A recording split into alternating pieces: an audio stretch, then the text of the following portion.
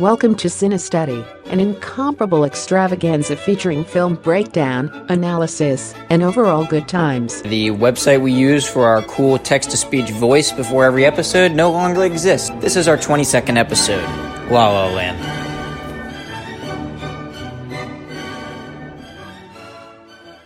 Hello everyone, welcome back to Cinestudy. This is episode 20. Oh yeah, another little milestone there.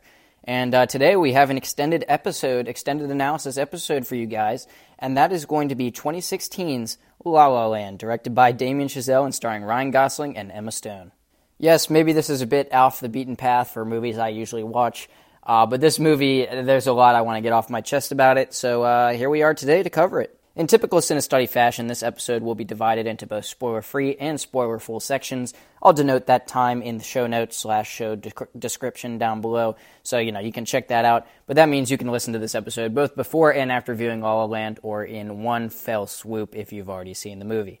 Or if you don't care about the spoilers, you can also just listen to that section. I don't really care. But with that being said, let's get into the IMDb plot synopsis as usual. While navigating their careers in Los Angeles, a pianist and an actress fall in love while attempting to reconcile their aspirations for the future. Note, pianist. I made sure to pronounce that very clearly. Okay, that's your general idea. Not much to say. It's about two people, they fall in love. It's a musical rom-com kind of situation here, and I don't know, rom-com was a really poor choice of words there. But, you'll see how it goes. When I get into the kind of plot and spoiler-full section and all that. I'm sure most of you know this movie. With that being said, let's go into the crash course then. Alright, this movie is classified as a comedy, a drama, musical, and a romance all in one on IMDb. Pretty fitting. It is currently rated PG-13. I don't know why I said currently. It's probably always going to be rated PG-13. It is 2 hours and 8 minutes long. And that's really it for the kind of dumb statistics I like to throw out there. This movie currently holds an 8.0 out of 10 on IMDb, which is pretty solid. That's a sign of a pretty good, well-received movie on IMDb. This movie garnered 14 Oscar nominations, and we're going to go through those really quickly here. We've got Best Achievement in Music written for Motion Pictures Original Song for Audition, aka The Fools Who Dream.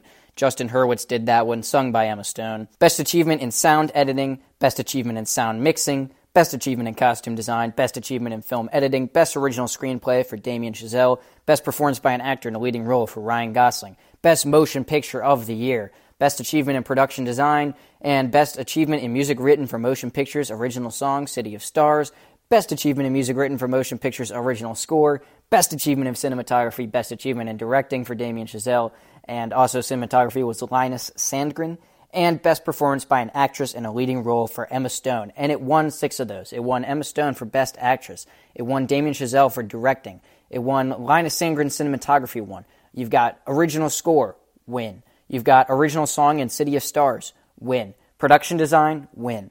And then we move on to the Golden Globes, where it won Best Motion Picture, Musical or Comedy. It won Best Performance by an Actor in a Motion Picture, Musical or Comedy, Ryan Gosling. Emma Stone won for the same category for actresses. Best Director, Damien Chazelle won. Best Screenplay, Damien Chazelle won. Best Original Song, City of Stars won. And Best Original Score, Justin Hurwitz won. Not as many nominations, but it won all of them. Won a ton of BAFTA stuff, too. I don't really care for BAFTA or any of the other awards things besides Golden Globes and Oscars. But that is pretty insane, how many things it was nominated for and how many things it won. I'm pretty sure it set some sort of record, but, take that with a grain of salt. Let's just move on from that. All right, this movie, as mentioned, is kind of a musical. This movie was a bit off the wall at the time. For this kind of old Hollywood feeling, just this kind of, it looks very, enthusiastic, bright, glitzy kind of, is glitzy a word? What am I saying? Like glittery and, I don't know, I'm kind of missing the word there. But, it's kind of a movie that doesn't really fall into a category of today. It's very old Hollywood in a sense. And that's something we'll definitely talk about a little bit later on. All right, let's talk about the kind of writer, director, actor, and actress history before we get into some of the fun facts, and then we'll move on from Crash Course, because it's not a category of this show that I really like to talk about all that much, but, we won't talk about that.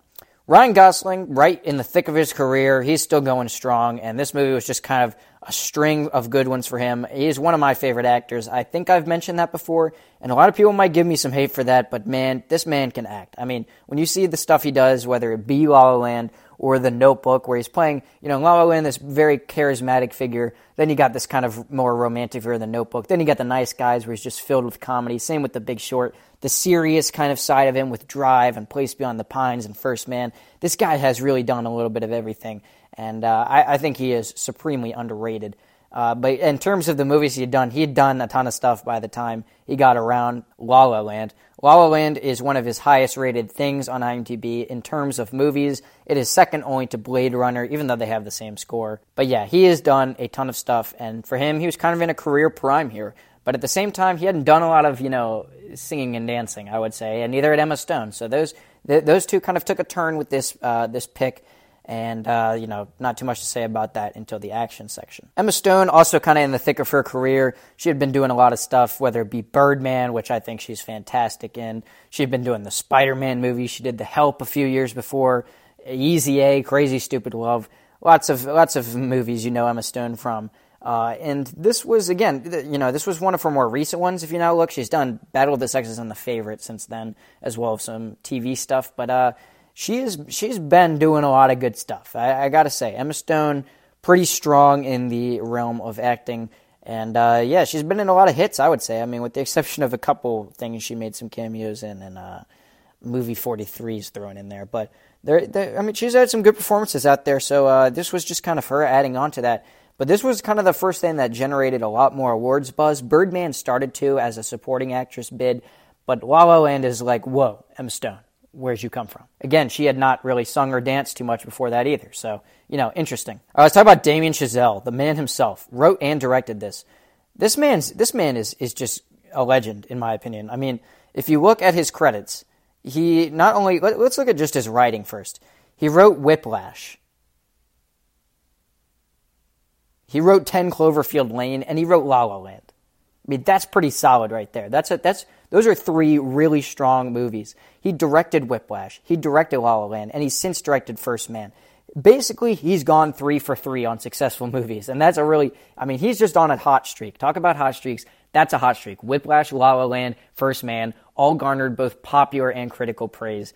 First Man kind of took a dip, but that's what's interesting is he didn't write it, so maybe we see where his strength starts to lie is writing and directing.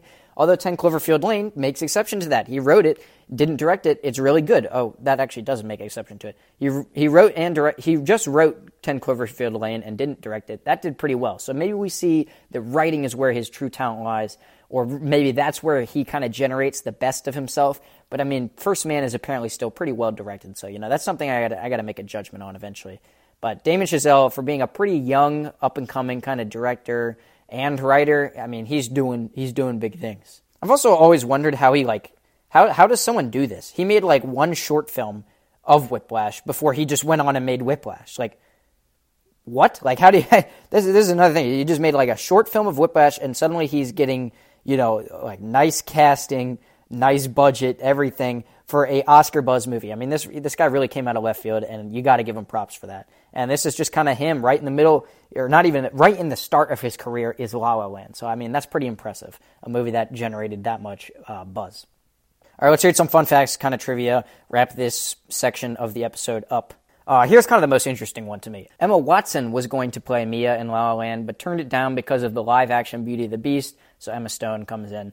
But we do have Ryan Gosling was going to be the Beast, and he turned that down to be in La La Land. So kind of a little flip there where we could have had, Ryan Gosling and Emma Watson in Beauty and the Beast, Ryan Gosling and Beauty and the Beast, and not Emma Watson in La La Land, not Ryan Gosling, Emma Watson and Ryan Gosling. You never know. So this was kind of an interesting thing, and I think they landed on the right choices. We'll talk about that later. Apparently, Ryan Gosling was able to play all the piano sequences in this movie by actually learning to play the piano after these tracks had been recorded. So, props for him for doing that pretty quickly. Apparently, he spent 2 hours a day, 6 days a week, learning the music by heart. Emma Stone performed the song The Fools Who Dream live in the movie, and she would switch from dialogue to singing. She basically decided that on her own. She just sang it. There was apparently Justin Hurwitz, the composer, was playing piano in her ear, and this allowed Emma Stone more control over the scene. I think it sells it more. I know A Star Is Born did this, where it was actually them singing and they didn't dub things over, and it just makes it more, it just feels more real, and I really appreciate that. John Legend makes an appearance in this movie and was apparently jealous of how quickly Ryan Gosling learned to play piano. John Legend learned to play the guitar for this role, and apparently the opening number, which takes place on like an LA freeway, was filmed at 109 degrees Fahrenheit in 2 days. Apparently this just was horrible to try and film. But, they did really extensive choreography and very extensive camera mapping, I'm sure, to get this sequence done. And they did pretty well. Mandy Moore was hiding behind a car, beneath a car, so that she could yell instructions without being seen. But just think of that. You're dancing on top of cars on a freeway in 109 degrees. That is just brutal. La La Land also broke the record. I mentioned this. They broke the record for the most Golden Globe Awards with 7 wins. This beat One Flew Over the Cuckoo's Nest and Midnight Express. This was the other thing. Miles Teller was originally going to play Ryan Gosling's character. This would have been a horrible move, in my opinion, but I won't. Why would I say we'll talk about this later? I will talk about this later because I'll talk about the recast at the end of the acting section. Originally, this was going to be Damien Chazelle's first movie. There was a demand for a lot of script changes, so they were like, all right, let's not make this movie. He made Whiplash instead, and sure enough, this movie was then resurrected. This currently shares the record for most Oscar nominations with Titanic and All About Eve. This is 14, and this is also the only of that 3 to then not win Best Picture. All right, I think this is it. I don't want to talk about anything else. No more fun facts. I think we can just go on to the next section, which is act. All right, so besides Ryan Gosling and Emma Stone, there's not too many characters in this movie, just a couple side characters. We'll talk about them later on, but let's just start with the main 2. Let's start with Emma Stone.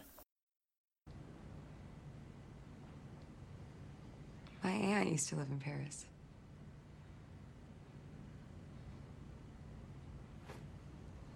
I remember she used to come home and she would tell us these stories about being abroad, and I remember she told us that she jumped into the river once, barefoot. She smiled, leapt without looking, and tumbled into the sun. The water was freezing. She spent a month sneezing, but said she would do it again. Here's to the ones who dream, foolish as they may seem.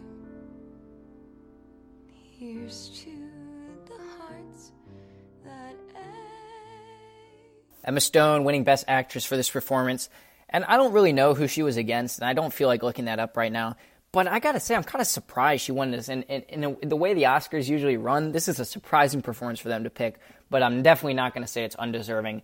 Emma Stone gives a really, really strong performance here. And of the movies I've seen with Emma Stone, it might be her best. I think she's really good in Birdman, but this might edge that out. And I think she, first of all, she put a lot of effort into learning to sing and dance. And of the people who don't normally sing and dance, she probably sings the best. We'll talk about Ryan Gosling later. I think she's doing all right with the singing. Her dancing's pretty solid. Both of those things are just passable. You know, they could have cast someone from Broadway, but you know that's not how Hollywood works. But I think with what they with her being cast in this movie, I think she did a good job of playing that role. She gave a lot of emotional weight to some big emotional scenes, as well as some great comedy. And I think especially the kind of emotion. There is a couple of just super dramatic scenes that she and Ryan Gosling just nail. And so I got to give them credit for balancing a lot of different emotions in this movie. That's something that's kind of fun to watch, as well as incorporating singing, dancing. I mean, the actors are doing a lot in this movie. And at the same time, these characters could have been very, very boring characters. Even with the writing, I don't think they're written in the most, stellar way. They both kind of push each other, the kind of dynamic between them, I think, is entirely carried by the performances in this movie, not really at all the writing. I think if you take just some kind of standard mediocre actors and put them in these roles, these characters are really boring to watch, and the kind of emotional weight of a lot of things that happen in the second half of the movie, it just goes out the window. But these two actors make you believe in their kind of relationship, their romance, even if, it's not a super unique development or anything like that. It's a pretty by the numbers, okay, two people meet, two people gradually get to know each other. It's not done in a particularly impressive, over-the-top way or anything like that. But the actors make it so that it is pretty impressive because they just develop such a unique persona, a persona that's missing from the writing largely. I know there's a lot of ad-libbing in this movie, for one thing, and I also know that there's just scenes that are pretty straightforward kind of plot scenes that the actors really make something out of. So I think this is a movie, more so than a lot of the other movies I've talked about on here, where it's not so much the writing that has done a good job of creating the characters, but I think the actor and the actress have done a really good job of developing and fleshing out the characters. Because like I said, I think these characters could have been really boring. I think everything's written in a very straightforward way in a lot of these scenes where they're kind of developing their relationship. So the actors really take it to the next level. So yeah, Emma Stone, really solid performance here. All right, let's go on to Ryan Gosling. Ryan Gosling. I love me some Ryan Gosling, and he is also pretty solid in this movie. I just think that people, when they say that they, hate jazz,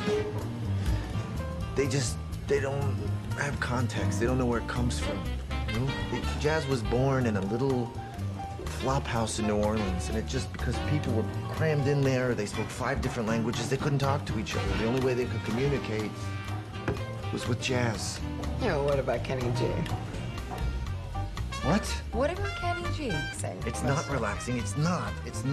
Sidney Bechet shot somebody because they told him he played a wrong note. That's hardly relaxing. As I have mentioned before, Ryan Gosling has got some superb comedic talent, and it really shows in some of these scenes where he's just kind of having some fun back and forth with Emma Stone. That's something he's really nailed in this movie. His dancing's pretty good, but his singing is at the best. I don't know. I think his singing is okay in some songs and not so great in others. He doesn't really blow me out of the water. So, that's not something that I can't say that tanks the film or anything like that. But like I said, maybe you cast some Broadway people in this movie, it's like whole new levels. But I think the director had to make a choice. Do you want really good singing, acting that is, Broadway level, or do you want really good singing, dancing that is Broadway level, or do you want acting that is Hollywood level? I think Broadway and Hollywood acting are two very distinct things. I'm not saying one is better than the other. I'm saying when you're in theater, you're performing a lot more over the top because you have to project, you have to really sell your emotions and your gestures. You can't be subtle with everything because you are far from the audience. You are not zoomed in and close up on the audience. So, when you're acting in a movie, you can be a lot more subtle, and that's, the way that Emma Stone and Ryan Gosling are kind of trained. And so I think the kind of decision here is do you want over-the-top acting that comes with theater, which is something I've seen in Hugh Jackman in some of his dramatic performances, okay, yeah, this is a theater guy. And then you've got kind of the more subtle is probably the best word you can use for the screen kind of acting. And so I think they just kind of had to make that decision, and I think, either way, it probably would have worked out. Here, Ryan Gosling's not the best singer, but not the hugest of deals. But his character is really fun. Again, he makes his character very, very fun to watch, very enthusiastic. He learned how to play the piano. That's a really big strength in this movie. Whenever Ryan Gosling as Sebastian is playing, I should have mentioned Emma Stone as Mia, Ryan Gosling as Sebastian. Whenever he's playing the piano, those are really good scenes. And I just think that he really develops his character well. And this is a movie that is entirely carried by the two lead performances. This movie does not have much of an ensemble where something like The Big Short did, where everybody was building towards this really awesome holistic performance product. It's not like throwing it on the back like Bronson did, but it is pretty much just like Ryan Gosling and Emma Stone. That's the movie. And so I think, you got to give them credit for that, developing their characters very interestingly. And also, again, Ryan Gosling, let me just kind of go back to the topic at hand. I think he does pretty well. I think he's got that kind of enthusiasm. He's also got that drama, that subtle Ryan Gosling drama that I really have come to like from Drive and Place Beyond the Pines. The kind of more serious Ryan Gosling who can really convey a lot of emotion with very, very, very slight expression.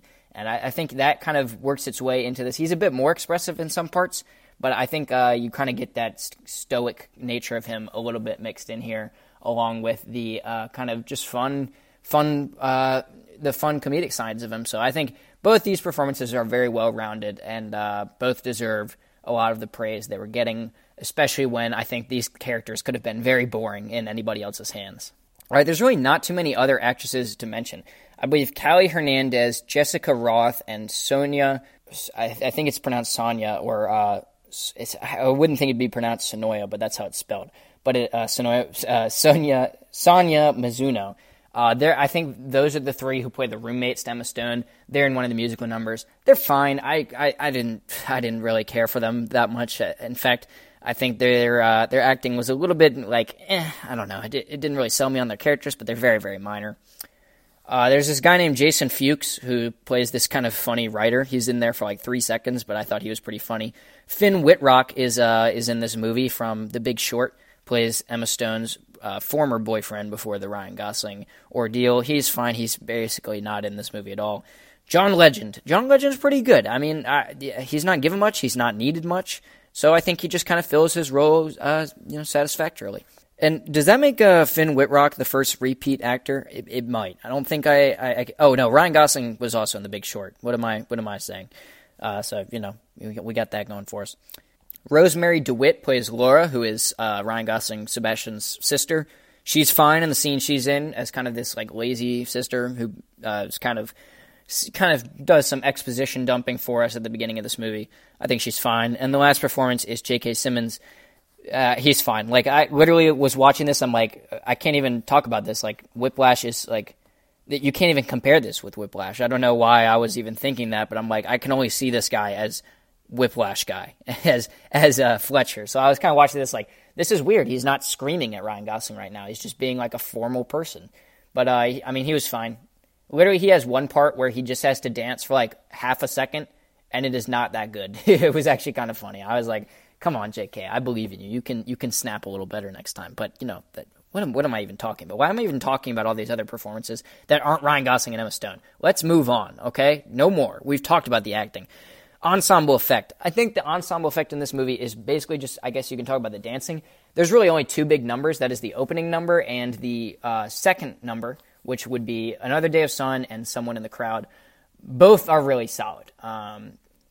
Another Day of Sun has really grown on me. The first time I saw it, I'm like, bro, this is cheesy. This is really cheesy. What in the world? And now it's kind of grown on me. It was stuck in my head for a while, and I'm like, okay, yeah, that's pretty good. I watched it again. I'm like, all right, yeah, this is pretty sweet. A lot of the choreography of that is pretty awesome, as well as the just the people who are doing it. They just look like they're having a fun time. And so I got to give credit to those dancers, as well as, Someone in the Crowd. When they're all dancing around the pool, man, there's just some energy in that scene, and I love it. As well as the part before they're dancing around the pool where they're all in, like, slow motion, but it's not actually in slow motion. They're just doing, like, slow movements. Pretty sweet, except for the one guy that keeps blinking. I'm like, dude, stop. You're supposed to be frozen. Unbelievable, but, who cares?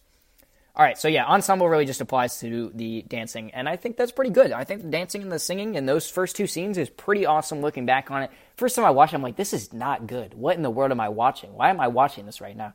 But now it has grown on me, and I don't know why. Maybe I'll try to reason that out in the spoiler full section.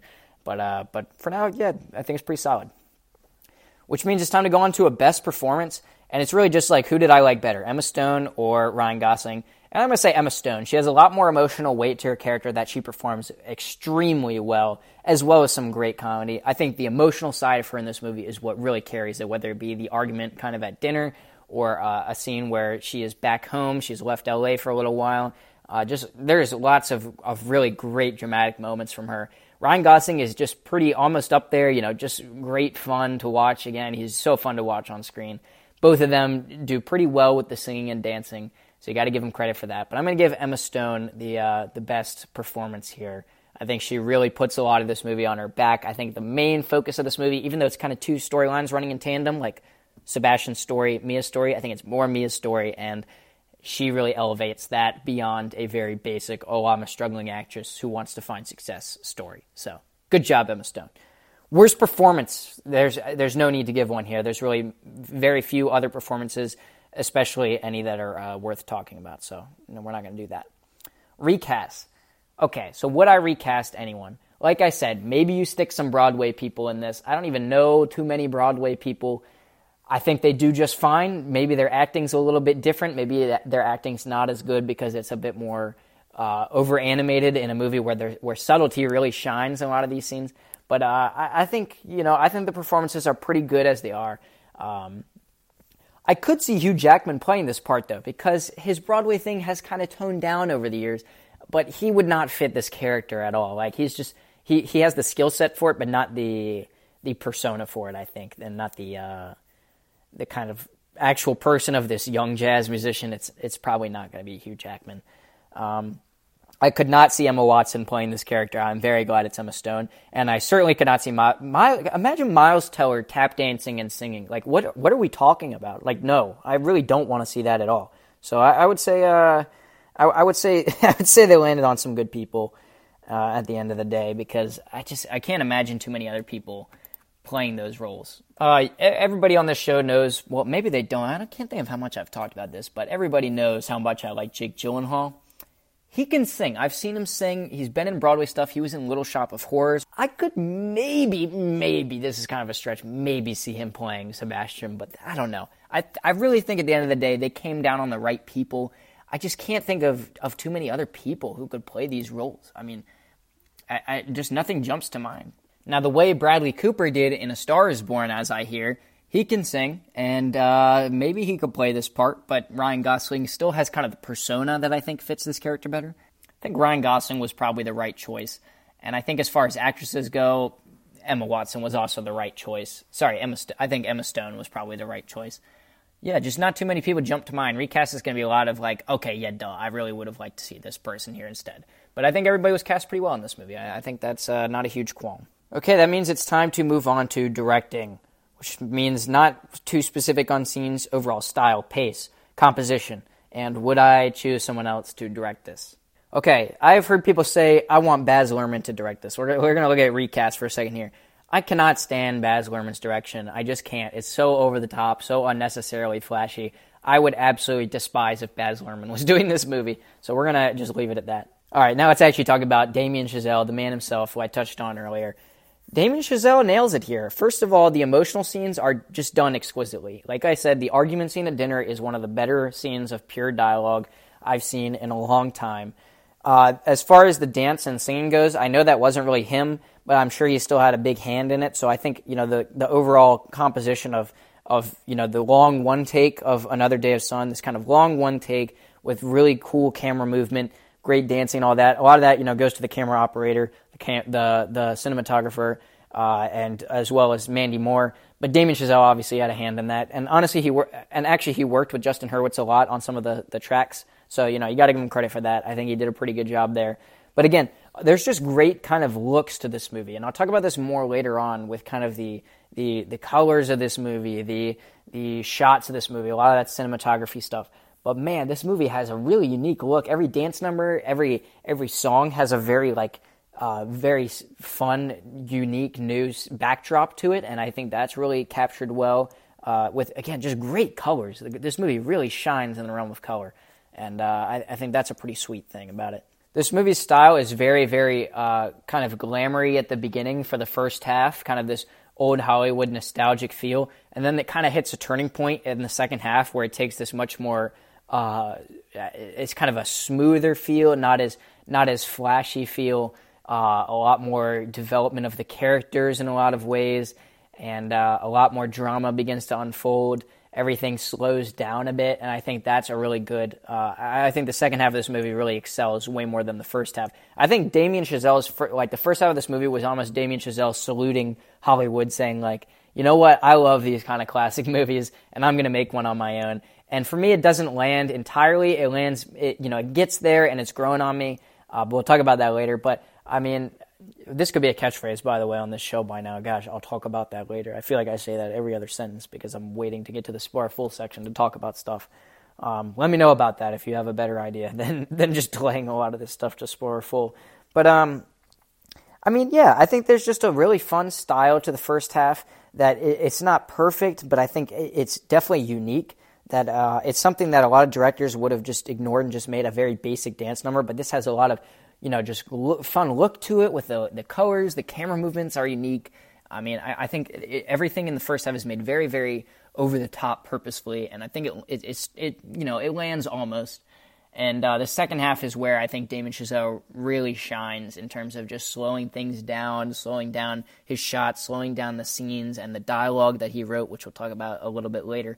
But I mean, yeah. So I think that's where this really kind of succeeds, in my opinion, is having just a really unadulterated, fun first half, and then taking that pace, stretching it out, taking that style, easing it back, keeping the colors and stuff, but easing back on the flashiness. And just putting together a really fun first half and a really emotionally heavy second half, and I think that's a really tough feat to do without it being super noticeable. This plot just took a really decisive twist halfway through, or man, the feeling of this movie, the composition just took a very decisive change halfway through.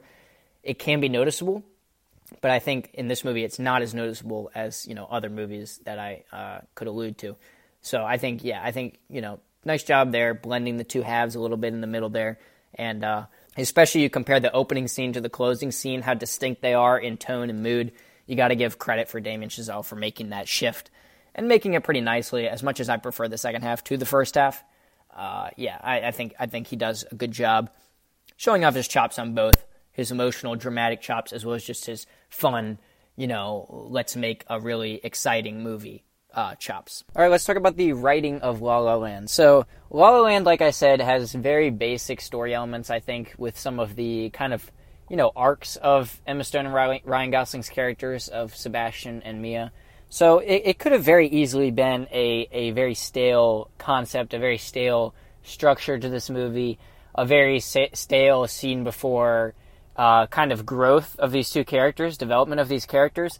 And I think it's owed a lot to the actors, as mentioned, for carrying that kind of development. But, the writing's not all that bad. I think there's some great kind of enthusiasm in the lines of just kind of nailing natural conversation. I think Damien Chazelle is very good at that in this movie because I think I've mentioned Damien Chazelle is the writer of this movie. I think it has very, very natural dialogue that kind of encapsulates this romantic growth between Sebastian and Mia. It is, again, a very basic development of that. It's nothing exceptionally unique. In my opinion, it's like, we meet on a convenience. At first, we don't like each other.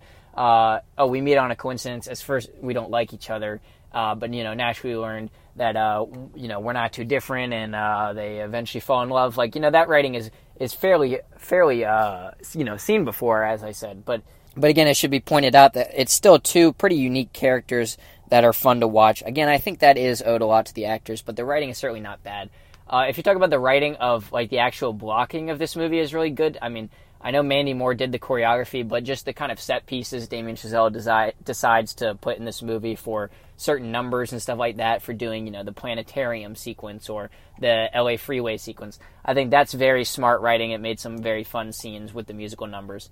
I think the end is very, very, very well written for it to unfold the way it does, but I don't want to talk about that quite yet, obviously. But yeah, I think you just kind of get some witty dialogue. I think there is a bit of, a little cliched, not my favorite dialogue from some of the side characters, like some of Emma Stone's roommates, but it's really not that big of a deal. Pretty much all the writing comes from creating the arcs of these characters, arcs that have been seen before, but arcs that are done in a pretty fun way, with just, the fun tones of this movie that are harnessed through other elements of making a movie.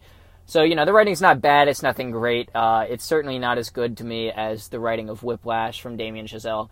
But, again, I think there's definitely some very fun sequences in this movie that Damien Chazelle has laid out. And also just the story itself, again, it is very much spelling out messages and just showing a kind of circumstance, an arc that we've definitely heard of before, we've seen before.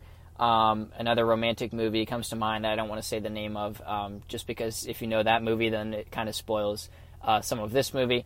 But, I think, even with some of the basic concepts that factor in this movie, they're all done in a pretty fun light, mainly through the direction of Damien Chazelle, more so than the original writing, mainly through, the choreography, mainly through the development of the music, the score, all of that. But, this is by no means a poorly written movie, so I got to give it credit for a pretty good screenplay. And it should be mentioned, a lot of this dialogue, like I said, is fun back and forth and fairly natural, so, always got to give it credit for that. All right, let's talk about the cinematography of La La Land.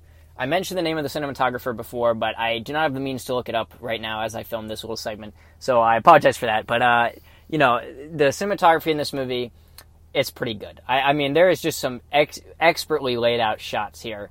I think Damien Chazelle had a lot to do with this, more so than the DOP did on a lot of these things. But, you know, each musical sequence just looks extraordinary due to the, you know, various shots that are used, as well as the colors that come into play, which kind of bleeds into this, as well as, you know, VFX and lighting and all that stuff. But, I mean, yeah, just some of these sequences look incredible. You know, there's kind of a funny thing of how at the beginning there's a title card that says presented in CinemaScope or with CinemaScope. And, you know, while that's, you know, just kind of a nice little nod, I mean, this truly is like a movie that gives you this grandiose Hollywood feel, especially throughout that first half, because you do just get these massive wide shots of extraordinary set pieces. Production design is not something I usually touch on in this podcast, but production design really comes into play in La La Land with, again, just great set pieces and backdrops for all these musical numbers, and for just generally everything that happens in this movie has a really unique look based on, you know, where the characters are. That's a place where this movie really shines. There's never a dull or boring shot. But yeah, again, the cinematography is just laid out very nicely. Again, you get these really grand frames, but you also get these close-up, you know, good, intimate setting kind of circumstances in the second half. So you get, you know, like I said, you got a very distinct first and second half, and the cinematography fits both. I'd also like to point out the camera work that went into the very first musical number, Another Day of Sun on the LA Freeway. It is one take, and it is a massive one take. And it is a one take in which they're navigating around a bunch of cars. So this, I mean, it deserves a ton of credit. It is a really, really freaking awesome one take shot at the beginning there. But again, I'm trying not to ramble as much on this show. I think I've made my main point is that you get very distinct cinematography in both halves of the movie. And I think both are done really, really expertly. I think this movie should get a lot of credit for cinematography, which I believe it won the Oscar for. And I think rightly so. So there's some very impressive technical stuff with one takes and stuff like that. The framing of shots where, you know, it's just a character walking down a street or walking down a boardwalk always looks beautiful with the various colors that are used. And I'll talk about colors a little bit later, more on its own thing this time. But, I mean, yeah, everything just looks really, really brilliant in this movie. All right, I know I just kind of started to touch on uses of light and framing and stuff like that in cinematography and said I would transfer that to colors. But I'm going to wait and kind of blend that in somewhere between the editing and VFX section, because it kind of comes into a bit of both as well as cinematography. So I'm just going to hold off on that for a second. Let's talk about the score of La La Land first.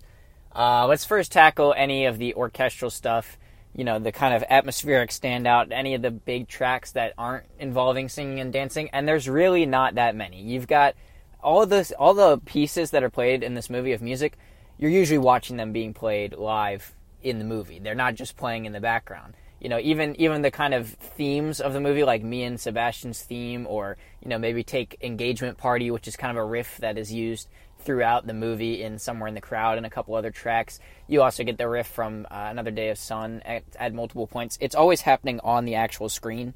So there's not really much to talk about for a score as much as there is to talk about for a soundtrack in kind of that manner. But I do want to kind of divide into that, you know, kind of two sections because of that, where I tackle the pure music and also the singing and dancing true numbers. So let's kind of, you know, separate that into two. So let's first talk about the orchestral stuff that I kind of touched on. We have Engagement Party, we have Mia and Sebastian's theme. You've got things like Herman's Habit, some great tracks that, you know, they vary from slow piano to a true emotional piano theme to straight-on jazz.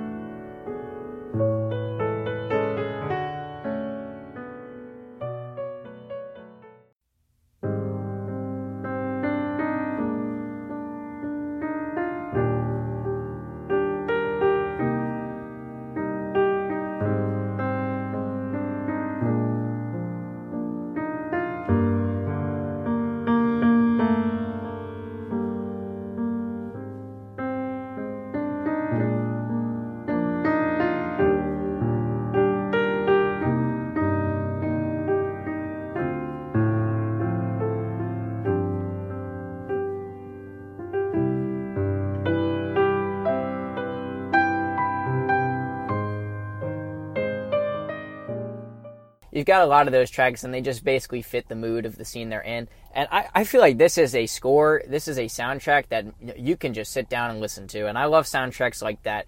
I own a few soundtracks and scores from movies where I'm just like, yeah, this is good, solid music. And Damien Chazelle's movies have a knack for this, right? Because Whiplash is pretty awesome too. So, you got to give credit to everyone behind that movie for putting it together here, and anyone that went into Whiplash for sure.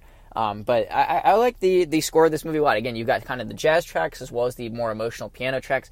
Both are really, really fun. What I like about the orchestral stuff is when you think about the chords and the notes that they're playing, they're really simple. Like, Me and Sebastian's theme is like climbing a few notes and then going back down. And Engagement Party is like just a slow build. It's not like super complicated pieces, but they always fit the mood just right. And I think that's really nice. Just kind of these simple pieces that you can get into that still manage to have this effect, and they always fit the scene that they're in. So, I mean, the orchestral stuff in this movie is beautiful. So, I would really recommend listening to the La La Land soundtrack at some point, which, has the singing and dancing numbers and the orchestral stuff. And speaking of that, let's go to the singing and dancing stuff. I think there's like kind of a 50-50 mark with these. I think some songs and dances they're just amazing. I think the epilogue is amazing. I think, before I go much further, I forgot about the Planetarium. That is a very, very, very good score right there. And then there's songs that kind of blend the two, by the way. You've got A Lovely Night kind of blends the two. I'll talk about that in a second. Planetarium, very, very good music right there. Very, very good music right there. All right, sorry, back to singing and dancing. Like I said, that's kind of a 50-50. I think there's some musical numbers that are just great and some that fall a little flat to me. Ones that fall a little flat. First time I watched it, The Fools Who Dream, the audition, I just wasn't into it. Second time I watched this movie, loved it. First time I watched Another Day of Sun, hated it. Second time I watched it, it's great. It's really growing on me. I don't know why. It just felt so corny the first time I saw it, and now it's like, man, this thing is pretty good. Someone in the crowd, I have not been able to get into. I think it's got a nice middle section to it, because it is kind of a 3-part song. But I don't know, that one just never really hooked me. But the scene that takes place, the second half of the scene during the second half of that song is great. And I'll talk about that in the spoiler full section. City of Stars is fine. I feel like Ryan Gosling can't sing all that well. I'm in the middle on which is better, when he's singing alone or the duet with Emma Stone. Both are just kind of mediocre in my opinion. I actually probably would have picked The Fools Who Dream over City of Stars for the Oscar, but that's just my personal opinion. John Legend has a song, Start a Fire, insanely catchy, makes a very, very drastic turn from the rest of the music in this movie, which it's kind of supposed to. That's kind of the whole point. It's all right. I mean, it's not anything I would buy, but it's not anything that I would go crazy for, but it's all right. Again, you get some just nice. All right, I do want to mention A Lovely Night, because this is, in my opinion, it might be the best dance. I'm gonna have to pick a best dance number at the end of the spoiler full section. I'm gonna be very mad if I forget to do that, but.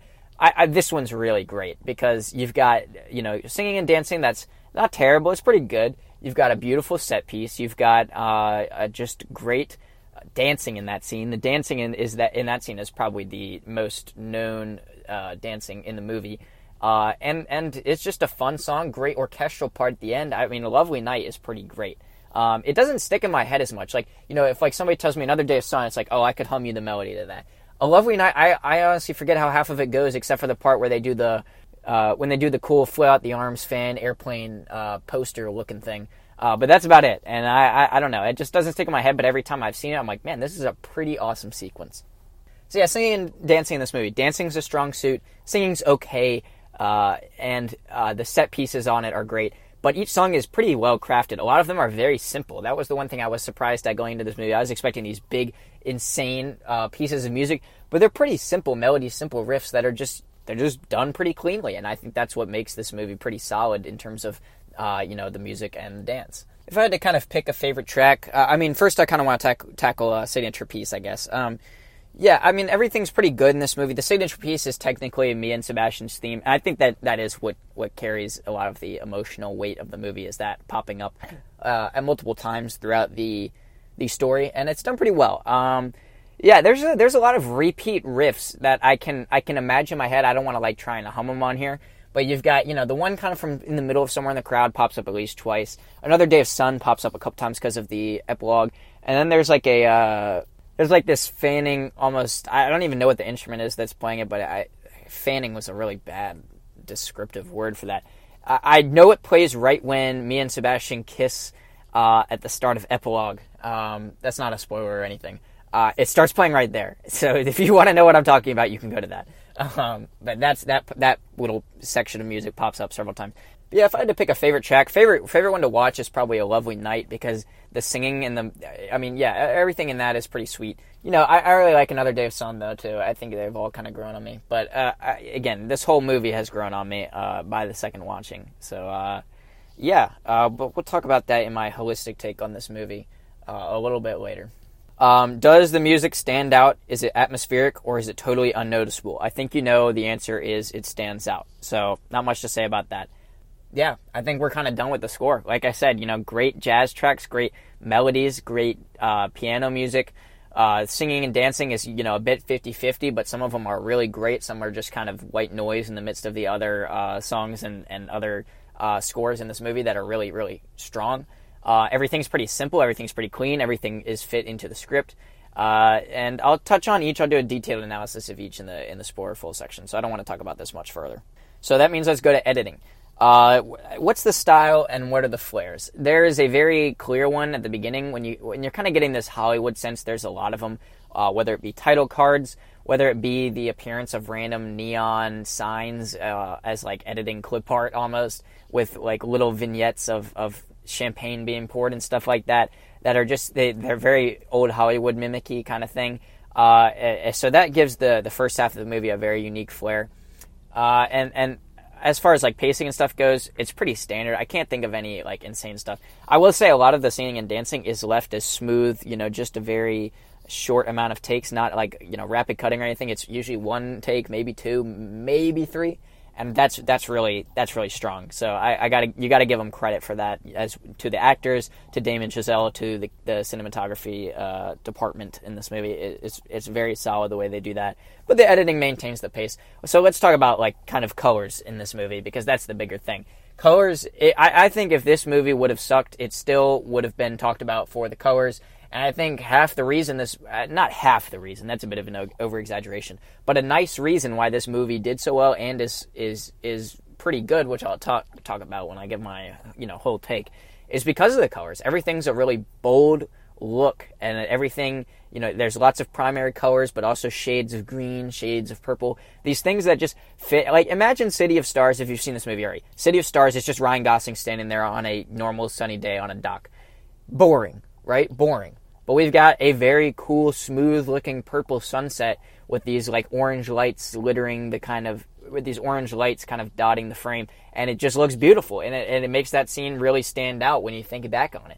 Think about the scene at the dinner table. It could just be two people sitting there, but no, you've got this great green background to it that is really just awesome.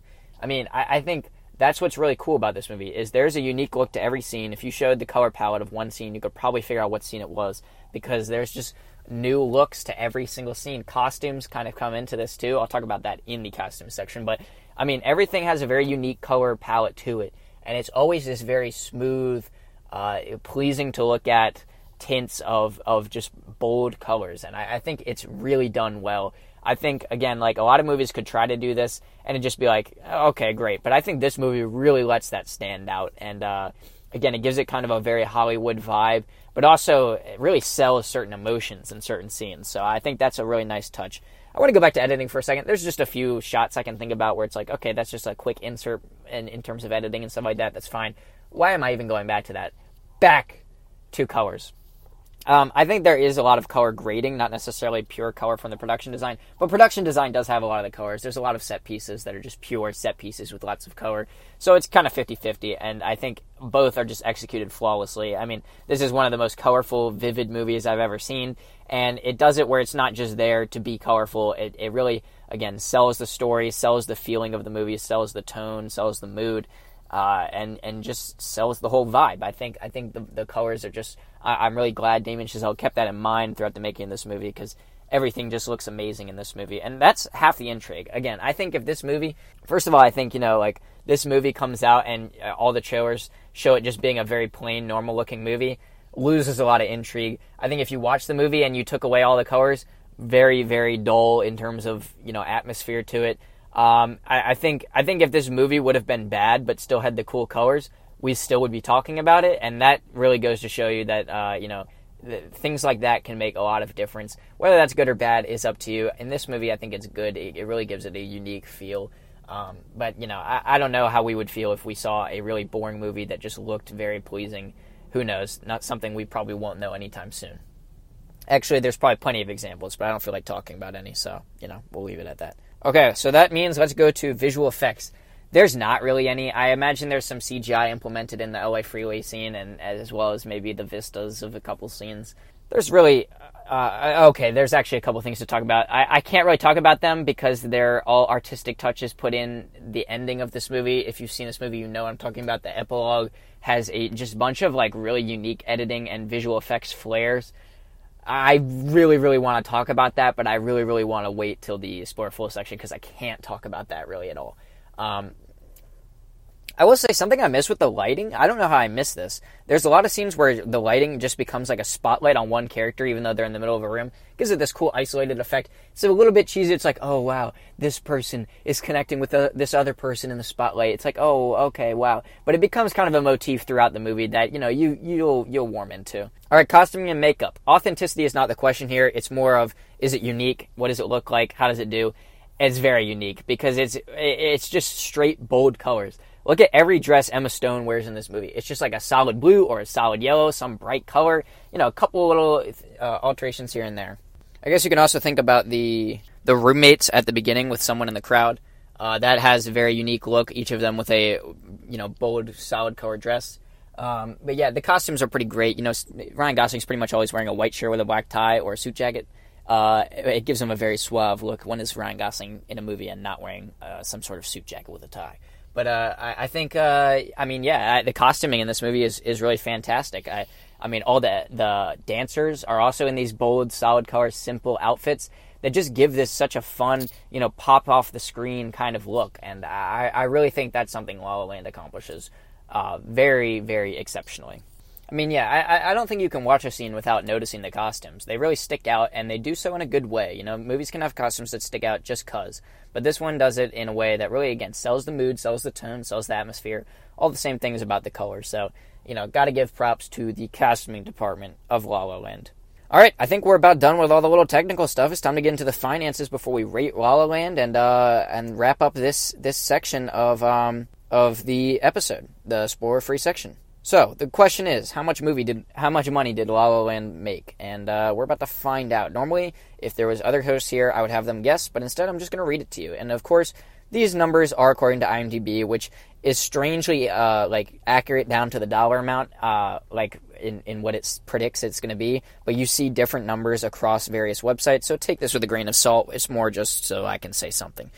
Oh my god, how do I keep forgetting the planetarium sequence? I'm sorry.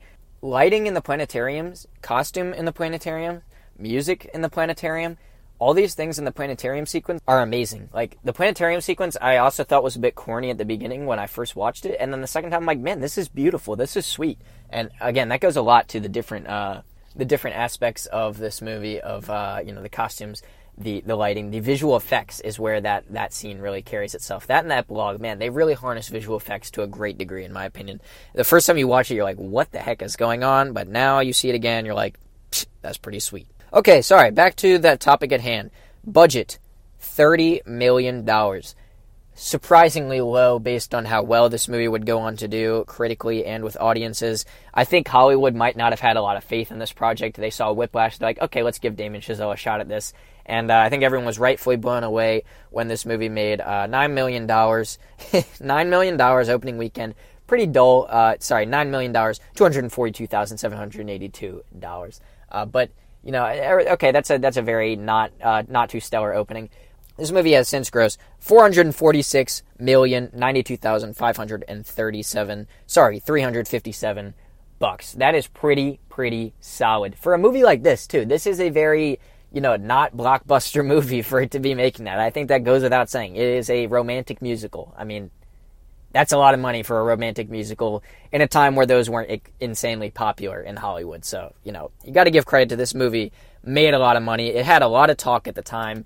Oscar buzz, I'm sure, helped it. But everyone was like, man, you got to go see La La Land. It is new. It is different.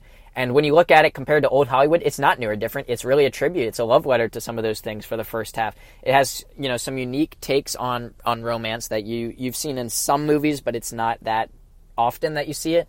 I can, again, think of one example, but again, I don't want to say it. But, I mean, yeah, this is what I'm saying, is this movie was very out of the blue to a lot of people. It's not a tone, it's not a genre they were used to. So for it to make that much money, that's pretty impressive.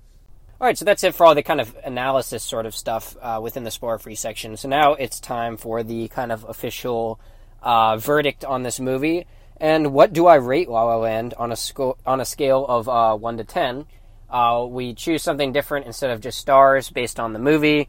And honestly, though, this is La La Land, so I think stars is a fitting choice. It's a city of stars. So on a scale of 1 to 10 stars, I will be giving La La Land a 9 out of 10. It's not a perfect movie, I think. It really took me a while to really reflect on this movie before a lot of the impact really hit me. And, there are the occasional trifles with this movie that I have. So it's not a perfect 10. Originally, when I watched this movie, I was going to give it an 8, but it had such a lasting impact that I wasn't expecting once the movie was over. And not just like in the immediate, hour after or anything like that, but in like the days following, I could not stop thinking about this movie, some of its music that even I had, turned my head at in the theater, or some of the music I had not been a big fan of upon first watch was still stuck in my head, and I found myself enjoying it. Some of the elements of the story really grew on me. Some of the elements of the style, most specifically, were the things that when the movie first ended, I was like, I don't know about that, but then it really grew on me just reflecting on it. And so, with that being said, La La Land is a 9 out of 10 stars. And that leads us right into the why you should watch it section. And that segment of the show, if you don't already know, is because there's a reason to watch any movie, good or bad, whether it's something you can learn to do or learn not to do in terms of filmmaking. There's always some stuff, some reasons to watch this movie. And let's talk about, there's quite a few reasons in this one. Number one, Damien Chazelle is directing. He's got a very well-rounded movie here because he's directing song and dance. Obviously he has some people leading those things a bit more than him, but he's still putting these things together. He's directing the look of this movie, even though obviously there's a production designer. Again, he's involved with that stuff. And again, the style of this movie is very much divided into two halves that still seamlessly go together. They really pair well when you think about it. And I think, you got to give it to him for really just composing a really nice movie here. It's like a very, straightforward story that I think I've said that like 50 times in this episode. It's a straightforward story, but he makes it interesting. It's visually interesting. It's got unique looks to every frame. And the characters are just so well developed. So you got to give it to him in the realm of writing. Because even though, as I mentioned, and I just mentioned it again, it's a straightforward story, the characters are very easy to relate with. They have very dynamic arcs. You see them weave in and out. And really, at the end of the day, it's almost two separate stories, the story of Sebastian and the story of Mia, that really just kind of weave their way in and out of each other. But when you look at this movie as a whole, each has their own really distinct arc. It's not so much about, okay, let's see how they go as a couple. It's really seeing how each grows independently, which is something that really separates the very good romance stories from the, average romance story. Other reasons to watch this movie is the music. I think that kind of goes without saying. Everybody talks about the music of this movie. Again, I kind of tend to think it's a little 50-50. There's some songs that are fantastic and some that are just kind of meh. But, at the end of the day, when you take them in the whole movie, they're pretty solid. Also, I tend to think that Damien Chazelle is a master at endings, at least with this and Whiplash. I guess you can't really say he's a master at it. He's just 2 for 2 on it, because I don't want to factor in First Man to that conversation. Although, personally, the First Man ending is a bit 50-50 for me. Like, I feel like I can take it in really deep ways. In other ways, it's just like, I don't know, it's a little forced. But sorry, that's very off topic. I think really he ends this movie well. And I think he ends it in such a way that not a lot of directors do. I don't want to spoil it too much, but I just think with Whiplash and this, he really has a knack for leaving a lasting impact on an audience member, and I think that really comes through here just as much as it did in Whiplash. Other things to like about this movie is, basically all the elements of the production. You gotta hand it to the costume designer, you gotta hand it to the choreographer, you gotta hand it to the cameramen here, the camera crew, the cinematographer, etc. You really got to hand it to each person. It's very evident that just everybody in this movie did their job and really loved what they were doing and committed to what they were doing. Because there's really no weak element in this movie when you add it all up with the rest of them. There's really not much of a weak link. Everything's got its own unique stamp, but they all go hand in hand with each other, whether, again, it be the production and the set pieces, to the makeup and costuming, to the song and dance, to, again, overall, Damien Chazelle's very nice pairing of two kind of distinct styles from the first half to the second half of this movie. All right, so yeah, that's about it for, reasons to watch it. Directing, overall production, music, I think those are pretty solid reasons. Performances I would add into that. I think there's a lot better performances out there, like in the history of movies ever. But Ryan Gosling kills it, and Emma Stone really kills it. I think this is one of her stronger performances of her career. And same for Ryan Gosling, quite frankly. But I think they both give really good performances, and most notably how well you can just relate and follow these characters along these paths. Okay, that's really it for the spoiler-free section. I appreciate you listening to this spoiler-free section. As I record this, I'm not entirely sure whether this is, in fact, episode 20 or not. I apologize. Let me lay this all out for you. I record pretty much every episode in one sitting, with the exception of extended analysis episodes. So all the ratings and review ones are obviously one segment. These, I kind of record them in multiple segments so I can really, reflect on certain aspects of this movie. And most notably because I don't really necessarily always have the time to sit down for 2 hours or however long these episodes are. So I tend to divide it into sections. And that means you might notice some inconsistencies in things like audio and stuff like that. Hopefully we can get them ironed out. But you might also hear me repeat myself, ramble, all the like, because it's like starting fresh with that movie every time I start recording a new segment. But what I really wanted to say is that this means sometimes I spend, quite a few days trying to record, for instance, this episode on La La Land. And in the meantime, we'll have been able to record several mini reviews or a rating thing. Things I just, mini reviews, especially because I want to give reactions to movies off my chest. As I sit here recording this segment, I've had probably the best weekend for movies I've ever had, but I can't sit and talk about those very much. I'm doing this instead. So, it's hard for me to kind of mix in these things. Like I said, it may mean that, that when the real point I wanted to make is that I said at the beginning of this episode, this is episode 20. Since then, I've had many opportunities to make other episodes, based on when I recorded that clip you heard earlier in this episode that says this is episode 20.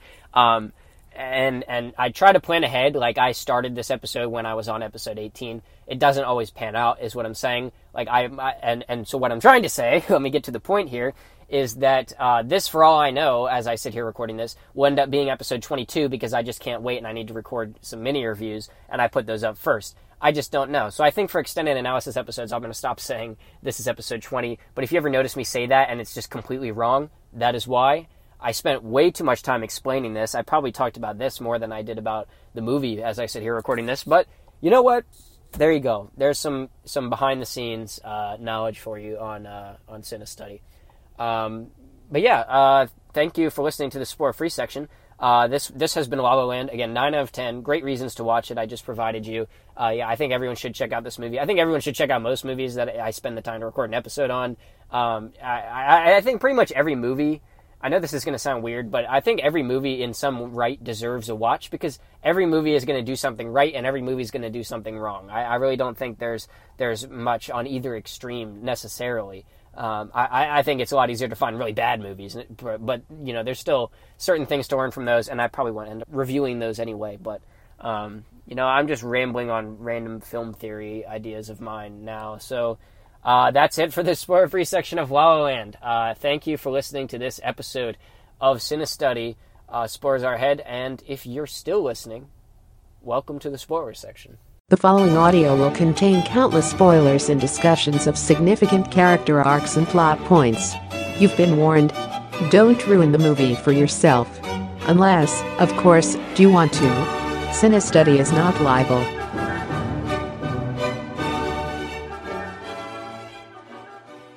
Alright, welcome to the spoiler-full section of La La Land, and let's just jump right into it.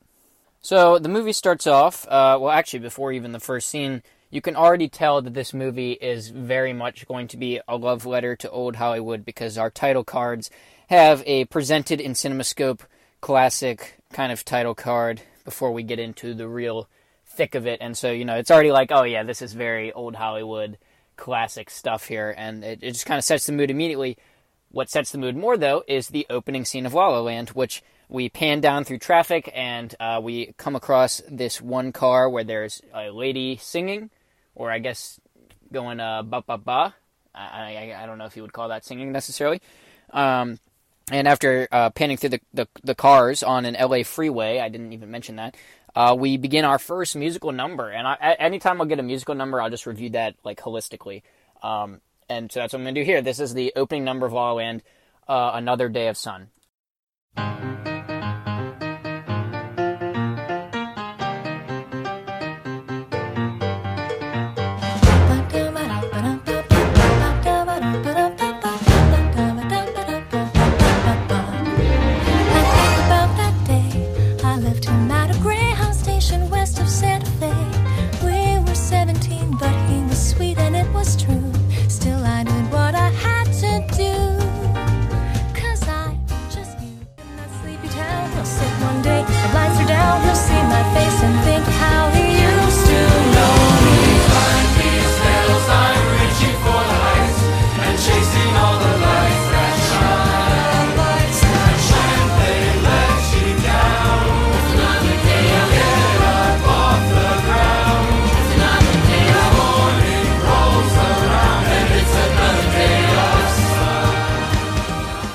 So as far as the song goes, it's catchy. It gets in your head.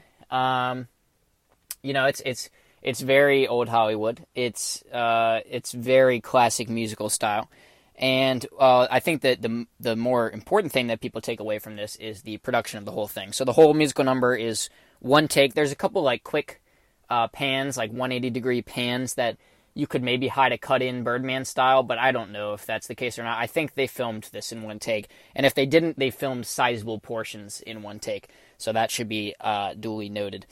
As far as the dancing in the scene, it's pretty cool. Everybody like gets on top of their cars, and it's just very fun. You got like 3 different protagonists almost in this scene of people you're following doing the main singing as they weave in and out of cars. Everybody is in these bold primary colors, in bold primary color cars, with bold primary color garments and instruments and bikes and scooters and skateboards and stuff. And it's just pretty sweet. I'd say the production design really jumps out. But honestly, as far as the caliber of music and stuff like that, like the singing, the just kind of the whole, what's the word? There's like a certain extravagance that a musical number, especially an opening one to a Broadway style musical number would need. And I actually find that to be kind of missing in this first scene. Like, I was just waiting for it to, like, really grab me. Like, if anybody, there's just a certain feeling, anybody who's seen live theater knows that if you get into a musical number, whether you're seeing a Broadway show or just a local show, there's just, like, a certain, like, yes, gripping, like, I don't know, like weight to it, maybe? I really can't nail like this feeling I get. But for this, it just sounded like a very straightforward recording track. It didn't sound as real. It didn't seem as like right there in your face as like a real classic musical would. And I'm not sure entirely what it is. I think part of it is actually something that most musicals get away with that I think is something that really detracts from musicals for me, for movie musicals, because obviously this is not the case in live theater. And that is their dubbing. I mean, it's lip syncing for the filming of the scene. And the notable exception to this is what I recently saw, A Star Is Born. Most, if not all, of those performances are actually the people singing there. And even when Lady Gaga was offered to, dub the recordings, they wanted to sing it live because it just does feel more real. Like something about it, you can just tell a lot more. It grips you a lot more. And this scene, it just kind of misses that for me. Like it just doesn't seem all the way there, as awesome as it is in terms of colors. And the camera work is to be praised because, weaving in and out of these cars, capturing everything, it's really, really cool. But even the dancing, it's not as, it's not lackluster, but it's not as, extravagant as I would have liked it to be. It's grown on me over time, and I think it's a great scene, but it's really, I don't know, just something there is just it needed to go a step further. for me personally. But, as far as execution, you can't deny that it's pretty dang good. And that scene, yeah, so then I do a couple highlights, though. I think the guy doing parkour in the purple shirt is just pretty sweet. I don't know, I just like that guy. Even that seems a little like, I don't even know. It's not flowing. It's just got these weird interruptions to it, and I don't know what it is. But the very end where, you get the wide shot of everything is pretty cool, and then title card La La Land and title card Winter, which I actually thought was kind of funny because it looks like, the whole song was It's Another Day of Sun, and it's now winter. Anyway, we then pan down, and it's Ryan Gosling. He's, trying to find some tunes on his radio, and we pan further and find that he's stuck in traffic behind Emma Stone's character, Mia, who is practicing for an audition she's clearly heading to. She's on the phone. At first, you just think she's in natural conversation, then you realize she's practicing, which is actually kind of cool, because that already sells, like, oh, she actually is pretty solid at acting, because I didn't think she was actually practicing for an audition there. Anyway, they're stuck in traffic, as I mentioned, so Ryan Gosling breezes by her.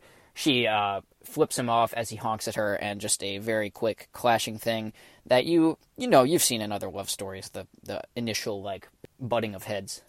We then see Emma Stone at her day job at a coffee shop where she serves some celebrity, and that'll set up a great parallel later, and for now it's just kind of a standard scene. She gets coffee spit on her, and she has to wear a fur-lined parka in her first audition that we see. And this is another example of, like, oh wow, she's pretty good at acting. Like, she's got an ugly cry face, and she's really going for it, and you're like, okay, she's actually doing something. She's auditioning in La La Land, and then she gets interrupted by some person who's just rude and interrupts. And this is very true to Hollywood, as I would imagine it, that this kind of stuff happens all the time. It really shows the frustration of Emma Stone's character throughout this movie, and this is, the first example of that. She leaves the studio, gets in an elevator with, like, better versions of Emma Stone. At least it's supposed to be painted that way, because she has her coffee-stained shirt, and she's next to, like, people in the same outfit, but cleaner and taller and fancier. And then she goes home, and she goes to her room, and I think it's Audrey Hepburn on her wall, or it might be, it's probably not actually Audrey Hepburn. It looks more like Ingrid Bergman from Casablanca. It is a little weird that she lives in this, like, super fancy apartment with 3 people, but that's beside the point.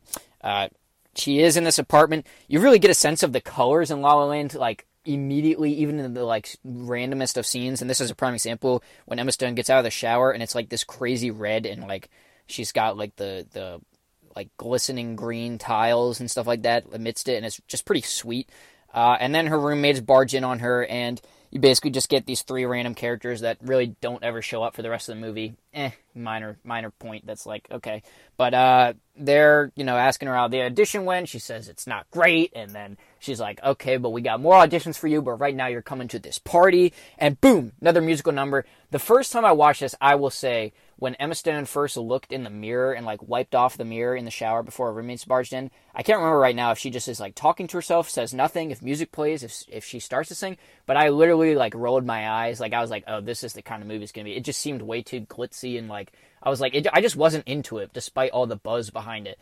But that is to change later on, so I won't talk about that right now. But and even now, like I said, like, these musical numbers have really grown on me. Like, I think I've said Someone in the Crowd is not my favorite, but it's way better than I originally, upon original viewing, I felt it to be. It is a very colorful number as they bounce around the apartment with the 3 roommates saying, go to this party, and someone in the crowd who you need to propel your career might be there. That's kind of the message of that song. You got to go out and look for it. We're in the fast lane. Someone in the crowd could be the one you need to know, the one to finally lift you off the ground. Someone in the crowd could take you where you want to go, if you're the someone ready to be found. The someone ready to do what you need to do, till they discover you and make you more than who you're seeing now. So with the stars aligned, I think I'll stay behind. Gotta go and find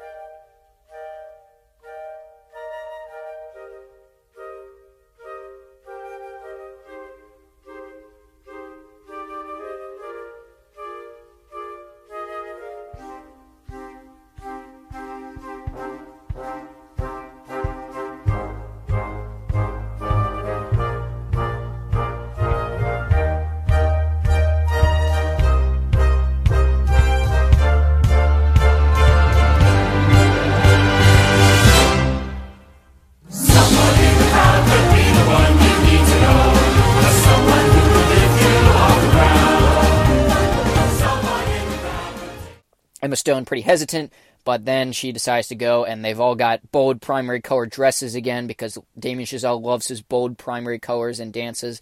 And the kind of like instrumental portion of this song is just sweet. Like it's like the kind of one of the several like core La La Land themes between like me and Sebastian's theme, the City of Stars theme, and then this middle part of Someone in the Crowd that comes back in the track called Engagement Party when Ryan Gosling is playing the piano at an engagement party. But it's a great little theme. This is the more done up version of it. As they spin around the street. Choreography here is like a bit okay. I don't know why, but I just felt like it was, again, like a little bit, it's just missing something. It just seems a little bit too clean.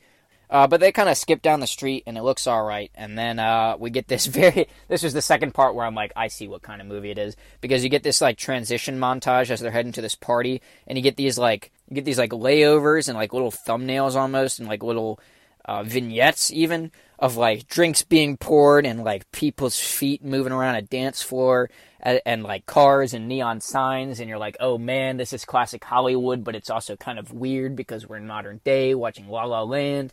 But it doesn't matter because we then get Emma Stone with like a self-reflecting, another very red bathroom, even more red than her first one, as she like contemplates in the mirror, is like, is this what she really wants? And that really never comes up again. Whereas it does for Ryan Gosling of like, what does he really want? It seems like Emma Stone always wants to be an actress. She just doesn't quite know how to get there. And then when she goes to the bathroom, you get this very, artsy scene of people frozen, some people slightly dancing. Man, there's this one guy who's supposed to be frozen that keeps shaking his arm and blinking, and it really got on my nerves because it's not that hard to freeze. Like, as someone who has a brief experience in theater, it's not too hard to hold a freeze. I mean, like, you're in the background at this point, too, and you're still, like, blinking and shaking your drink, and he's not even one of the people that's supposed to be dancing. But either way, cool contrast of, like, some people frozen, some people dancing. It's just kind of artsy, not really much, like, point to it, as Emma Stone slowly walks through it. The music is a great build here of the Someone in a Crowd theme again. I really love it, and then it bursts back into craziness when somebody jumps in the pool at the party. And then I love this shot. You get this spinning shot where the cameraman is in the middle of the pool. You occasionally go underneath the surface and see people swimming Boogie Nights style. And then you come back up and everybody's like forming a perimeter around the pool, dancing like crazy. And it's really cool. Water droplets are on the camera, and it's a very, very fun shot. I really liked it. And it's great because it is immediately juxtaposed with Emma Stone not being able to find her car. It looks like it got towed. So she walks and she passes a mural of like famous Hollywood stars, and you get the very clear imagery of her against this backdrop of what she wants to be. And then she hears some piano playing, and honestly the whole movie hinges on her wandering into this piano bar, but there's so much of that in movies of things hinging on one key event.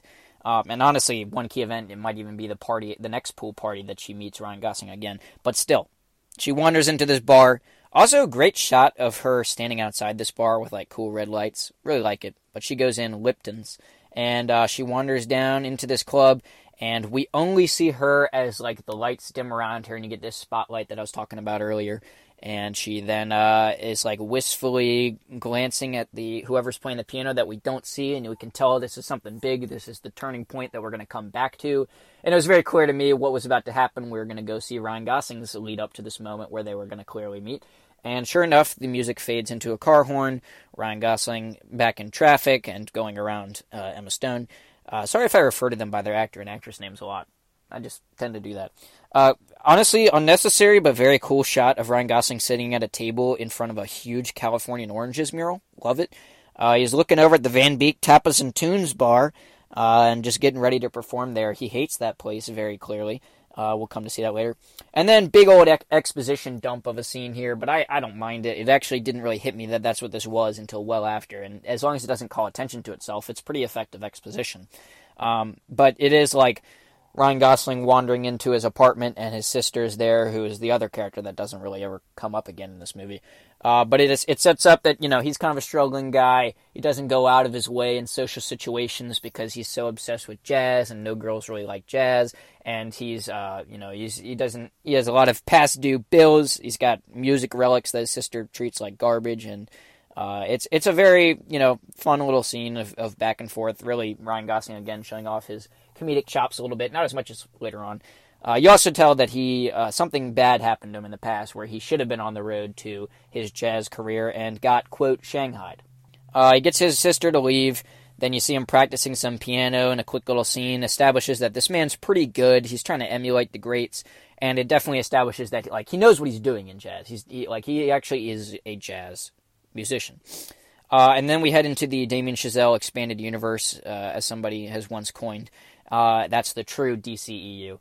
And we see that Fletcher from Whiplash has made his way into Hollywood and has dropped all facades of immense anger towards aspiring drummers and is now just heading a random restaurant and wanting people to play the right song, which actually is still along the lines of Fletcher. I think it's the same guy. But anyway, he wants Ryan Gosling to play some Christmas tunes set list on the piano. He's very unwilling to let Ryan Gosling go out of that.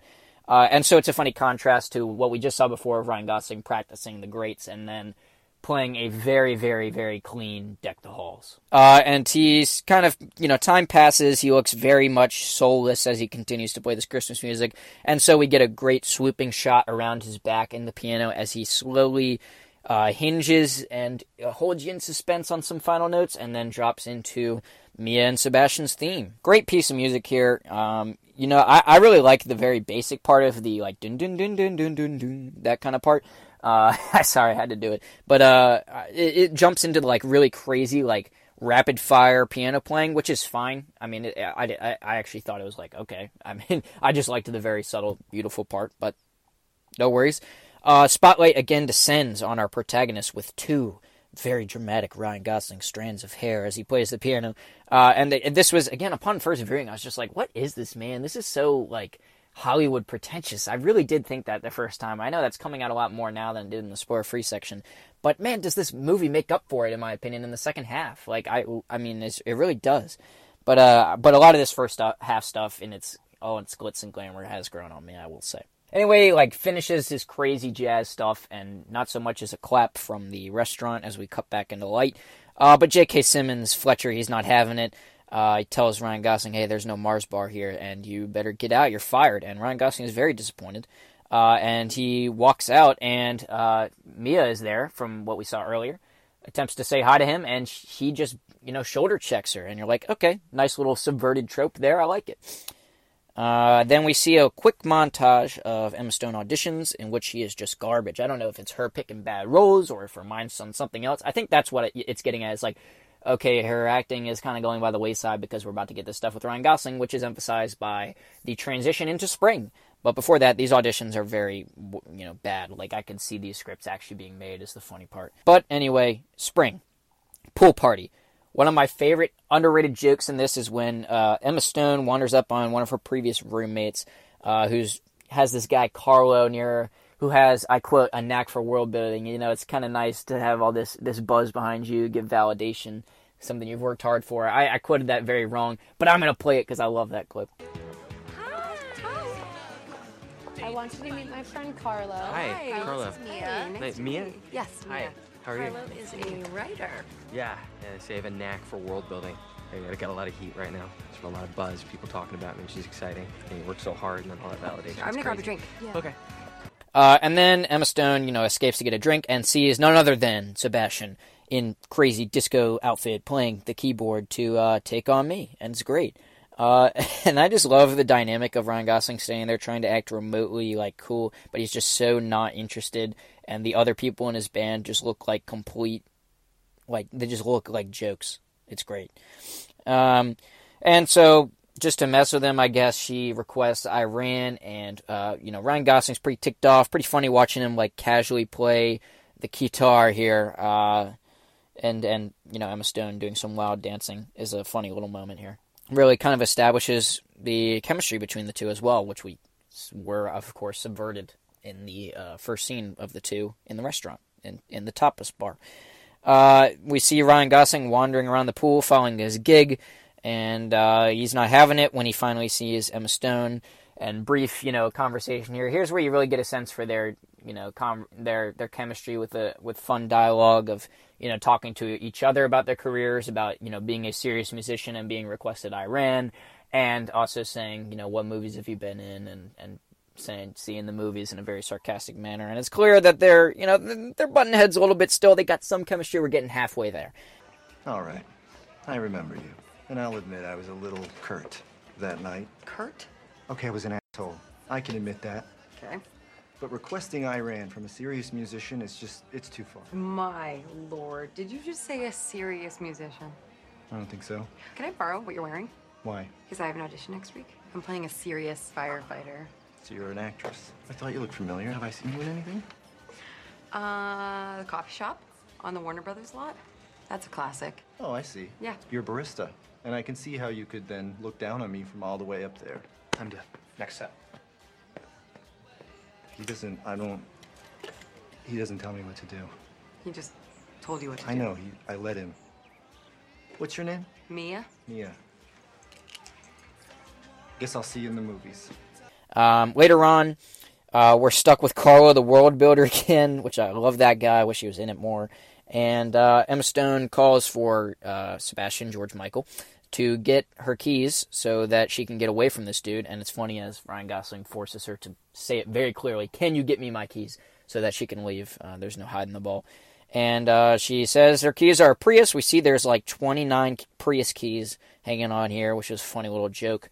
But Ryan Gosling gets the right one after a second there, and, funny little thing. And then we get a huge one-take, man. Not only is this next musical number a one-take, but everything leading up to is a one-take as they walk up the hill and do some very classic dialogue. This is a really long one-take with a lot of things that could go wrong. The whole dance number being a one-take is enough, right? But then you got the whole scene and dialogue beforehand that leads into it, all in the same thing, where they're walking up a hill to find Emma Stone's car, and she can't find it. And then we get a nice little Singing in the Rain moment as Ryan Gosling swings around a light post, and we get our second, no, not our second, what am I saying? Our third musical number, A Lovely Night. Some other girl and guy would love this swirling sky, but there's only you and I, and we've got no shot. You say there's nothing here. Well, let's make something clear. I think I'll be the one to make that call. But you'll call. And though you looked so cute in your polyester suit, It's wool. You're right, I'd never fall for you at all. And maybe this appeals.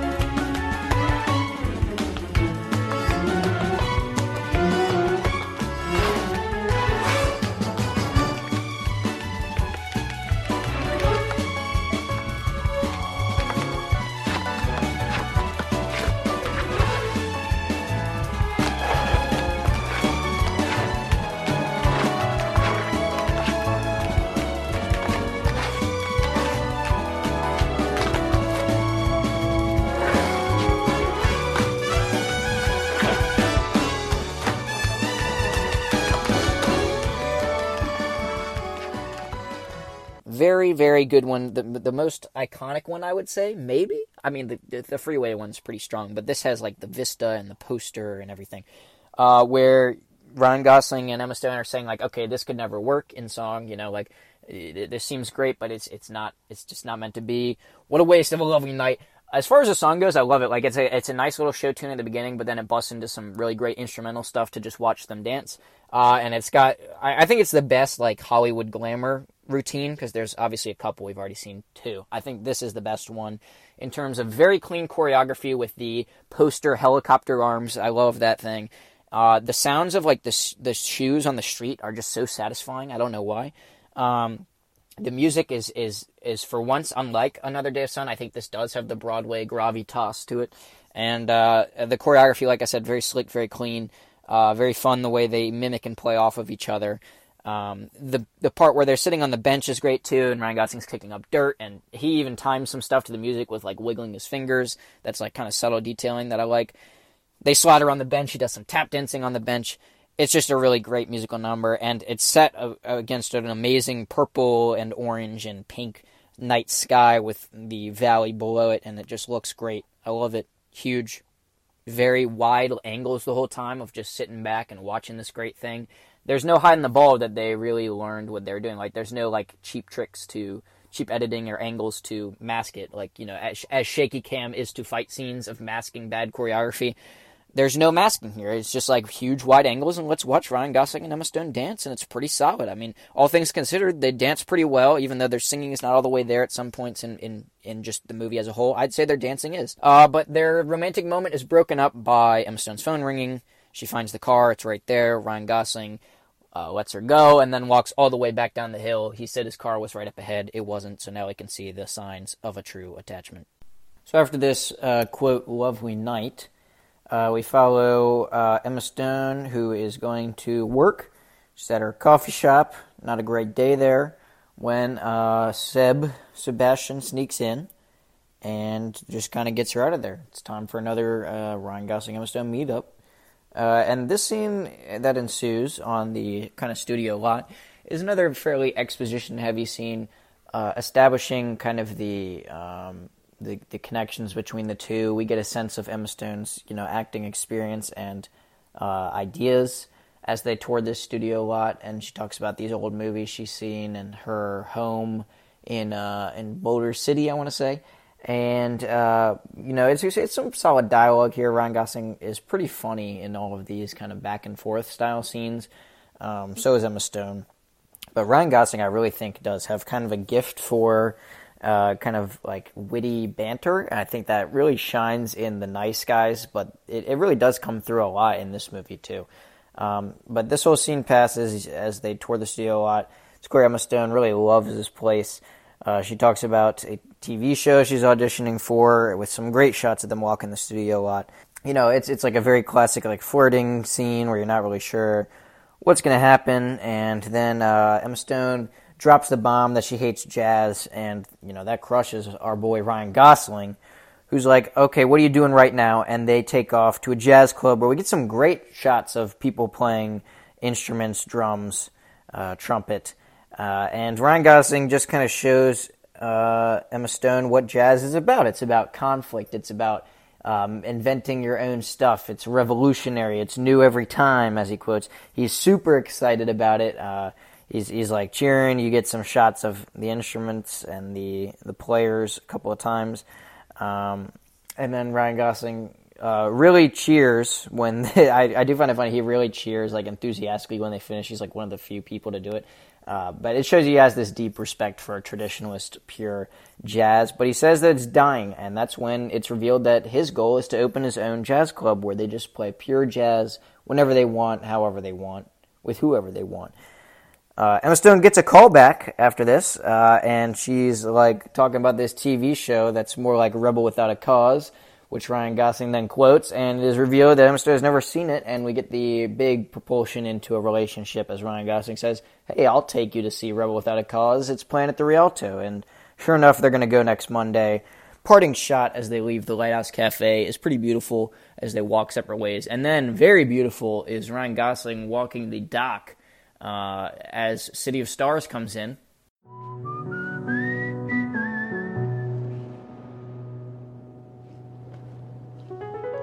City of stars, are you shining just for me? City of stars, there's so much that I can't see. Who knows? Is this the start of something wonderful and new? Or one more dream that I cannot make true.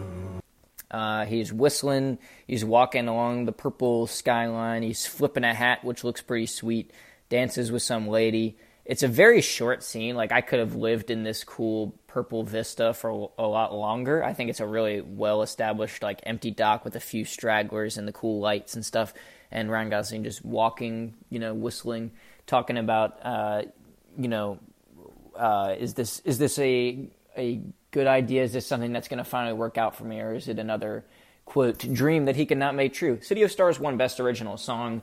I think, it's worth it. It was nominated alongside Audition. I feel like Audition might be the more, like, vocally impressive song, but I feel like the melody of this is very strong. So I can see it winning. It's just very short. Like, this scene, for it being, like, a thing that's always shown in the promotional stuff for this movie, is very brief. But, big whoop. Emma Stone shows up to another audition. She's finally got hope for this one. It's the callback one. They look at her information. She starts the very kind of corny dialogue. They immediately cut her off. And man, it's just brutal. Emma Stone can't catch a break. She leaves the studio. She's very frustrated. But then she drives by the theater where Rebel Without a Cause is playing, and a smile spreads back across her face. So I really like this. Is a theme that is really explored in this movie is dreams. What price do we pay to pursue our dreams? What kind of side effects come with pursuing our dreams? Can we pursue our dreams and maintain our current lifestyle? That's all kind of explored in La La Land. It's really the main, theme of the movie. And I think it's explored in these kind of subtle ways, because you've got Emma Stone, who just got crushed in even her callback, but then a smile spreads across her face because she's still got Sebastian. And so you're seeing how she's got to try and balance these two things. And at this point, it's more of a question that is posed of, like, how can she? Per se, because her dreams are clearly not going too well, but she's got Sebastian here, and that's kind of just shown in this one car shot of frustrated, sees Rebel Without a Cause, not so frustrated, and you're seeing, okay, so there's kind of a trade-off here. Then, however, we get another, like, oh man, dang it, and this is an aspect of the movie that I feel like was kind of unnecessary, but that is Emma Stone's back in her room. And her boyfriend Greg comes in and is like, oh, you ready to go out to dinner tonight? And I feel like she forgot she even had Greg as a boyfriend, but also forgot that she had to go see Greg and go to dinner with him and his brother that night. But it's kind of a weak aspect of the movie. It's really only used to, like, provide another, like, oh, are they really going to get together? I found it to be kind of unnecessary, but, whatever.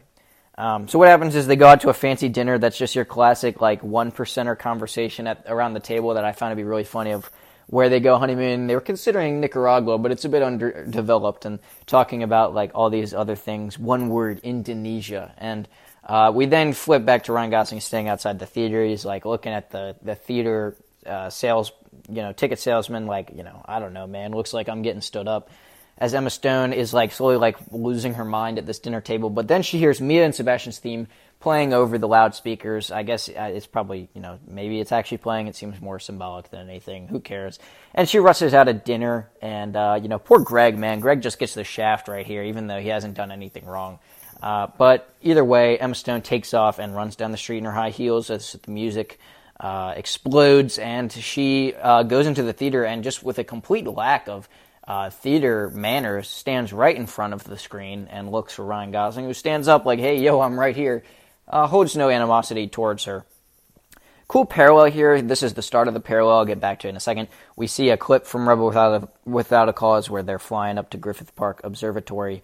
Moment of, deep sentimentality as they begin to hold hands and are about to kiss when the film reel burns out, and Ryan Gosling has this very funny, like, frustration face after this. Like, he slaps his knee and then, like, covers his mouth with his hand, and it's very, like, natural. Like, it's like, oh yeah, that's how you actually would behave.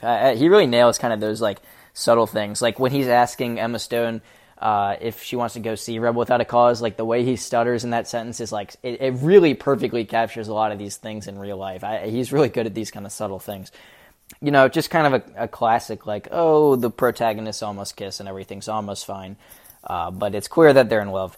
They get an idea, and this is the parallel. Like, you basically get the same shot of flying up to Griffith Park Observatory, but at night, as they actually go to Griffith Park Observatory. They walk through with a very, very nice bit of score. One of my favorite tracks of the movie is Planetarium.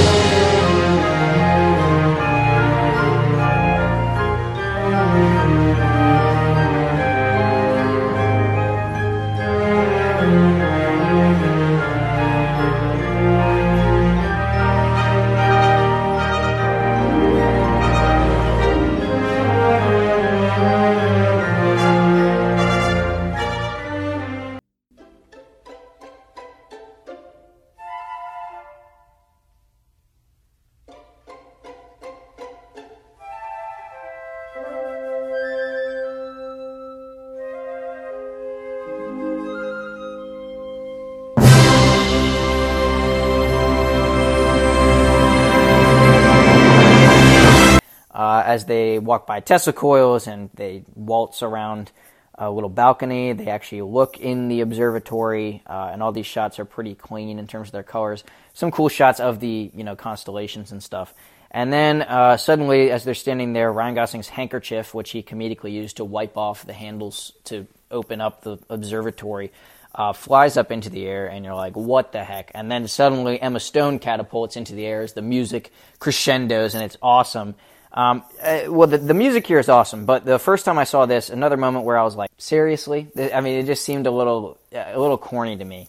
And honestly, this sequence still is a bit overdone, in my opinion. Like, it's a bit too much. I get the whole glamorizing old Hollywood and let's make this very artsy Hollywood tribute.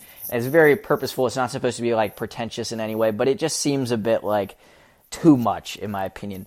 But it's okay. It's contrasted because, the start of this is them actually walking around in the observatory, like, in space. Just, like, actually prancing around and, like, holding each other and, like, embracing each other. But then we get one of my favorite shots, actually.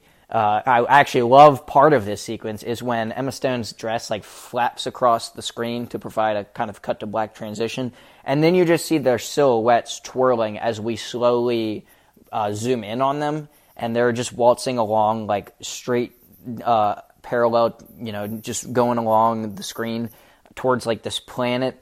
And that shot is just beautiful, like not only the deep purples and stuff like that, but just their silhouettes like casually twirling, like really gracefully twirling. It's really, really cool. I really like this. And when they Ryan Gosling lifts Emma Stone up and the purple comes in even more. I love that shot, and the music it's set to, like that piece of planetarium is perfect. So I really like the second half of this planetarium part, not so much the first, like flying through the clouds, kind of strange overdoneness.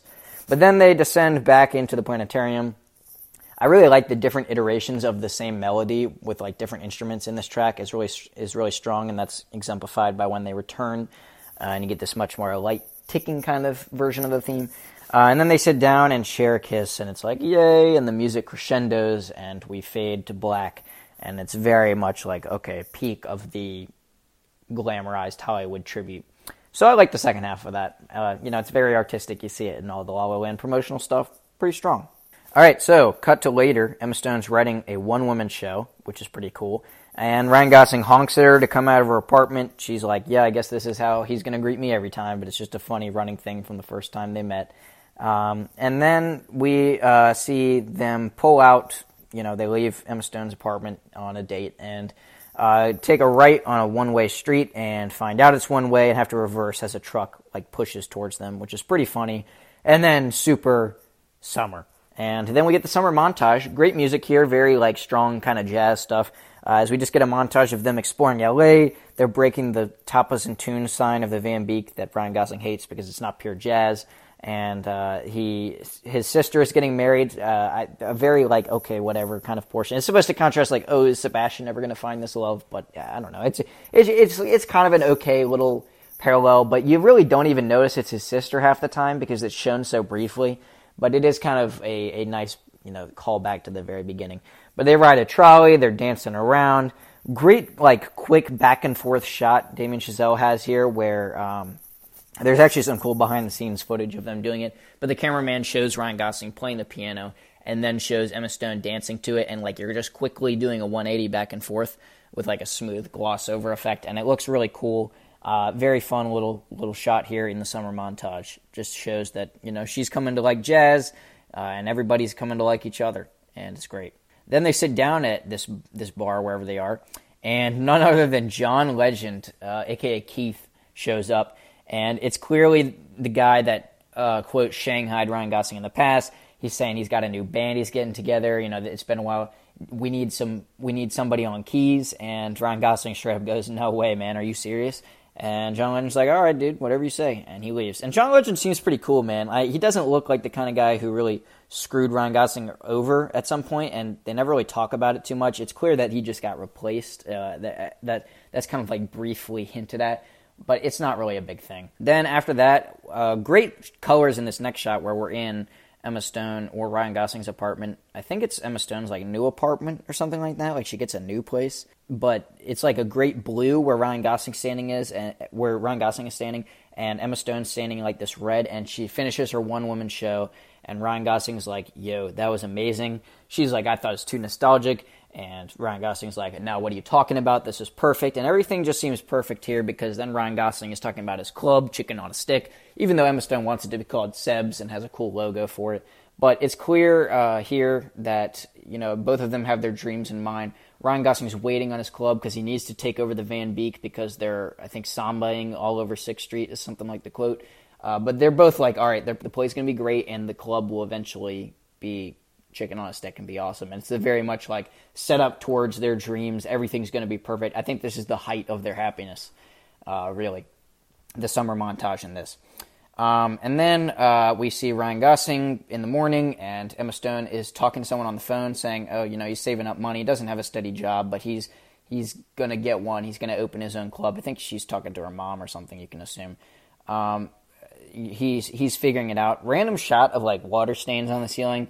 I feel like, A, it's kind of like, okay, what the heck? But B, it's also like, if you recall any time you're, like, just in deep concentration or like in those moments when you're sad or anything like that, and you're just kind of sitting there reflecting, you focus in on like these random things. Like, I don't know, it might just be me, but I have memories of like, if I'm just like, sitting there and just concentrating on one spot on the wall and just like studying that. I don't know why, it's just like a thing. But this is kind of the example of that, him just like gazing up at this water stain on the ceiling, like aimlessly while he's considering what Emma Stone is saying. And it's like pushing him to consider his own dreams.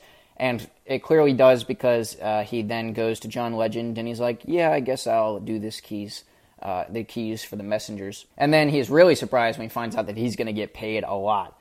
But then he sits down, he's playing the piano, he's playing in the jazz band, and then they go into this crazy techno stuff, and he sits up like, yo, what the heck am I supposed to do with this? I'm a pure jazz guy. He doesn't really like it. He does some quick stuff, he's doing his best. After that, John Legend's like, I know it's different, but, traditional jazz is dying because of people like you. And he kind of scolds Ryan Gosling of him being at fault for their kind of falling out earlier on. Ryan Gosling's like, maybe so. But, unnecessary. It doesn't really matter. We then get City of Stars, the reprise duet between Emma Stone and Ryan Gosling. Strong singing here, all things considered, set against a really cool green wall of whoever's apartment this is.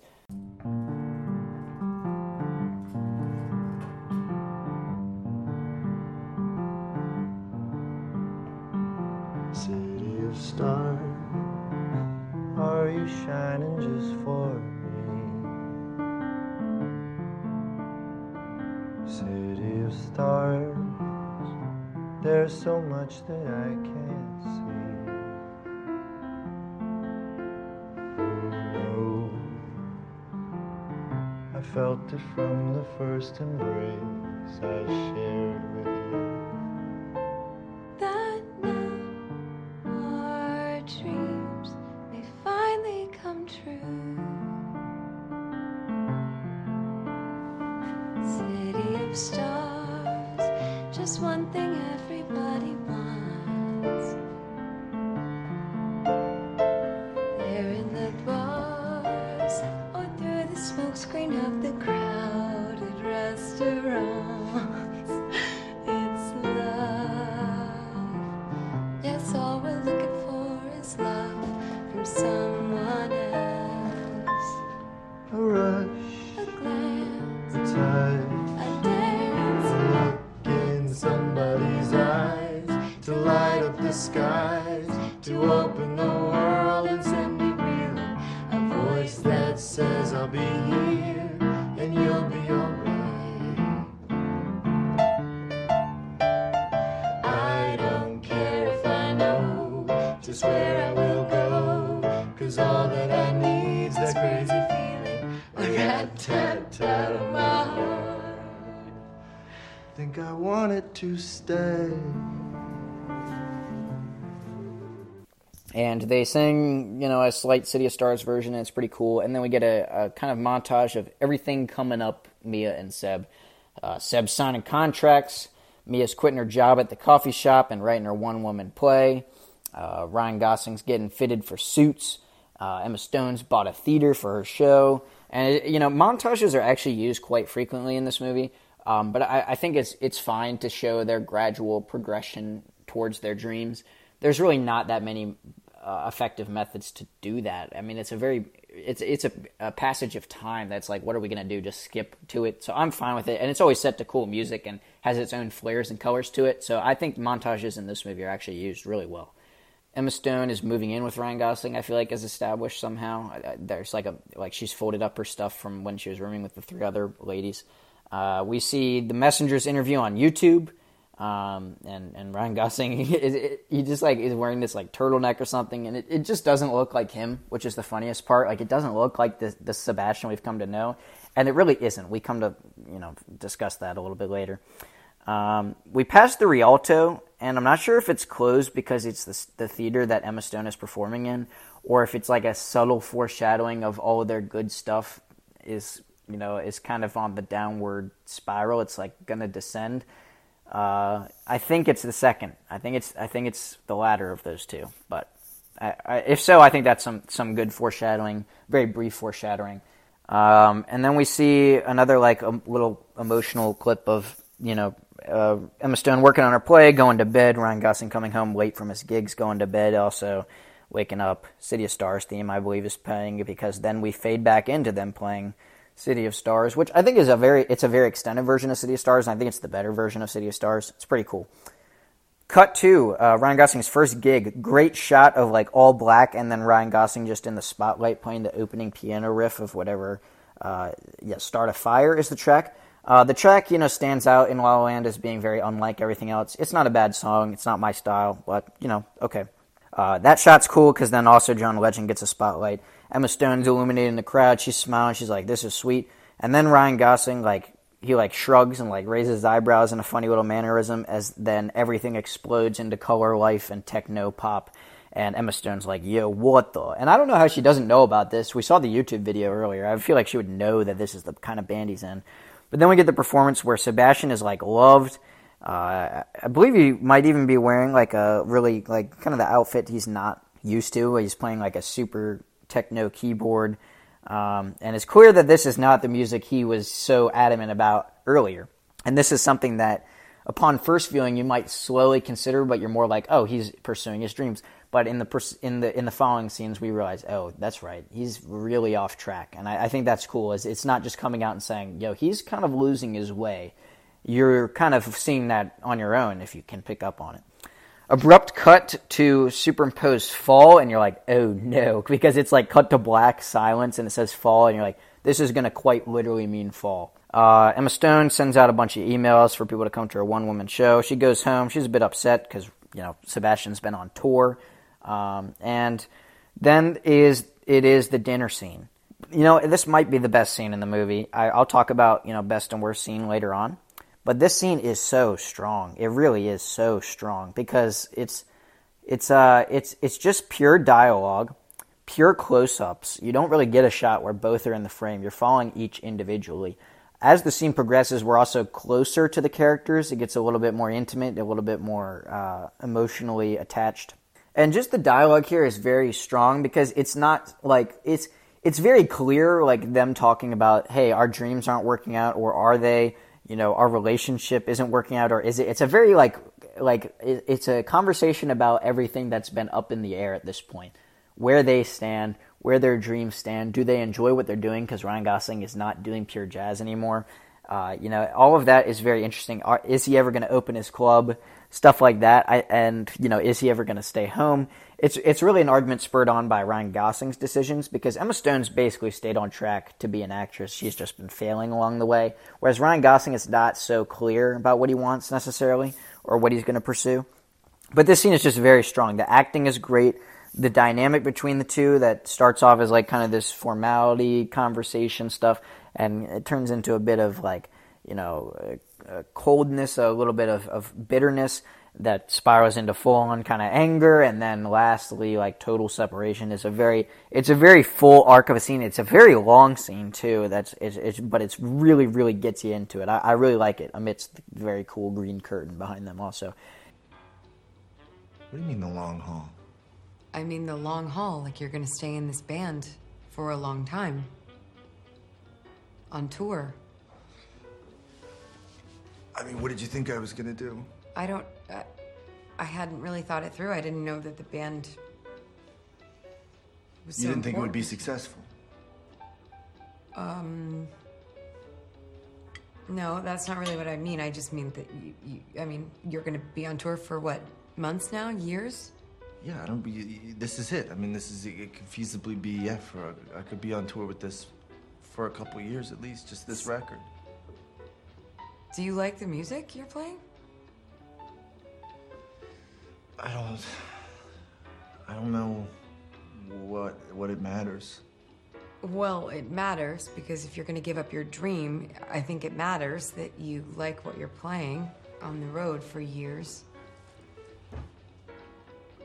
Do you like the music I'm playing? Yeah. I do. I just didn't think that you did. Yeah, well, You always said Keith is the worst, and now you're going to be on tour with him for years, so I just didn't I don't know, what are you doing know right if now? you were happy. Why are you doing this? I don't... I thought you wanted me to do this. It just sounds like now you don't want me to do it. What do you mean I wanted you to do this? This is what you wanted from me. To be in this band? To be in a band, to have a steady job, you know? To be, you know... Of course I wanted you to have a steady job so that you could take care of yourself and your life and you could start your club. Yeah, so I'm doing that, so I don't understand. Like, why aren't we celebrating? Why aren't you starting your club? You said yourself no one wants to go to that club. No one wants to go to a club called Chicken on a Stick. So change the name. Well, no one likes jazz. Not even you. I do like jazz now because And of this you. is what I thought you wanted me to do. What am I supposed to do? Go back to playing Jingle Bells? I'm not saying that. I'm saying why don't Scraping you pennies so I can take start what a you've club that made no one and wants to start the go to? club. That people will want to go to it because you're passionate about it, and people love what other people are passionate about. You remind people of what Not they in forgot. my experience.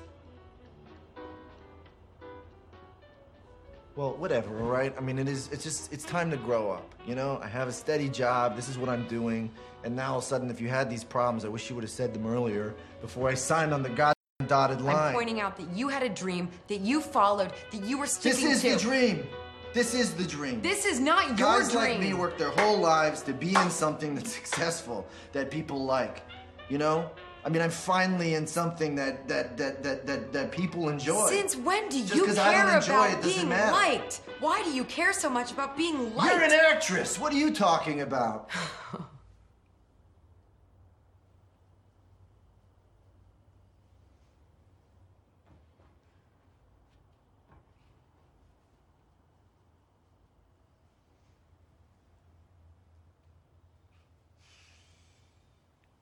Maybe you just liked me when I was on my because it made you feel better about yourself.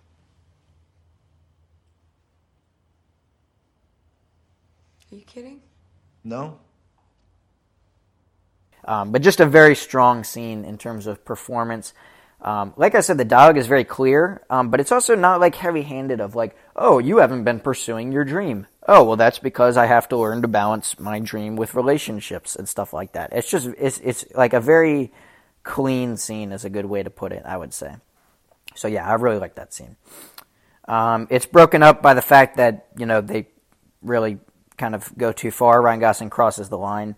Emma Stone's really upset. The record that they're listening to hits the end, which is a bit of a trope, and also the fire alarm goes off, which is another trope, and Emma Stone storms off, and it's not looking too good after this very intense and very strong scene. It's also a scene where, I've said this multiple times in multiple episodes, Damien Chazelle doesn't get too fancy with anything. He's just going clean back and forth. Look at Emma Stone, look at Ryan Gosling. It allows you to just get down to the point of this conversation. There's no flourishes, no unnecessary flourishes, which is what I'm saying. There's kind of this turning point. It's really that kind of after the summer montage, like once we get into this almost fall, where the movie has taken a turn. It's about like the hour, 15 to hour 20 mark, where now the movie takes a much more serious turn from the glamorized Hollywood stuff to like a more, kind of almost a character study in a way. You're really just studying these two characters and their dynamic after that point. We see Emma Stone preparing for a show. Ryan Gosling is going to head out and go see it from the studio when John Legend's like, yo, don't forget about the photo shoot tonight. So we get a great little scene that's like, it's just the perfect length of Ryan Gosling just standing in an alleyway like, what do I do? Do I do this photo shoot or do I go see Mia's play after this kind of argument they had? And I think it's it conveys a lot without words of like him being at a total loss of what to do.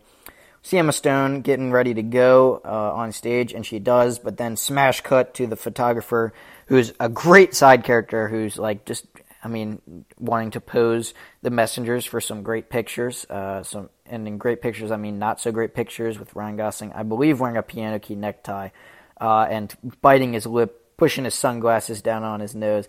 And he has just this great look of, like, animosity towards this photographer. Like, what are you asking me to do? This is the dumbest thing ever.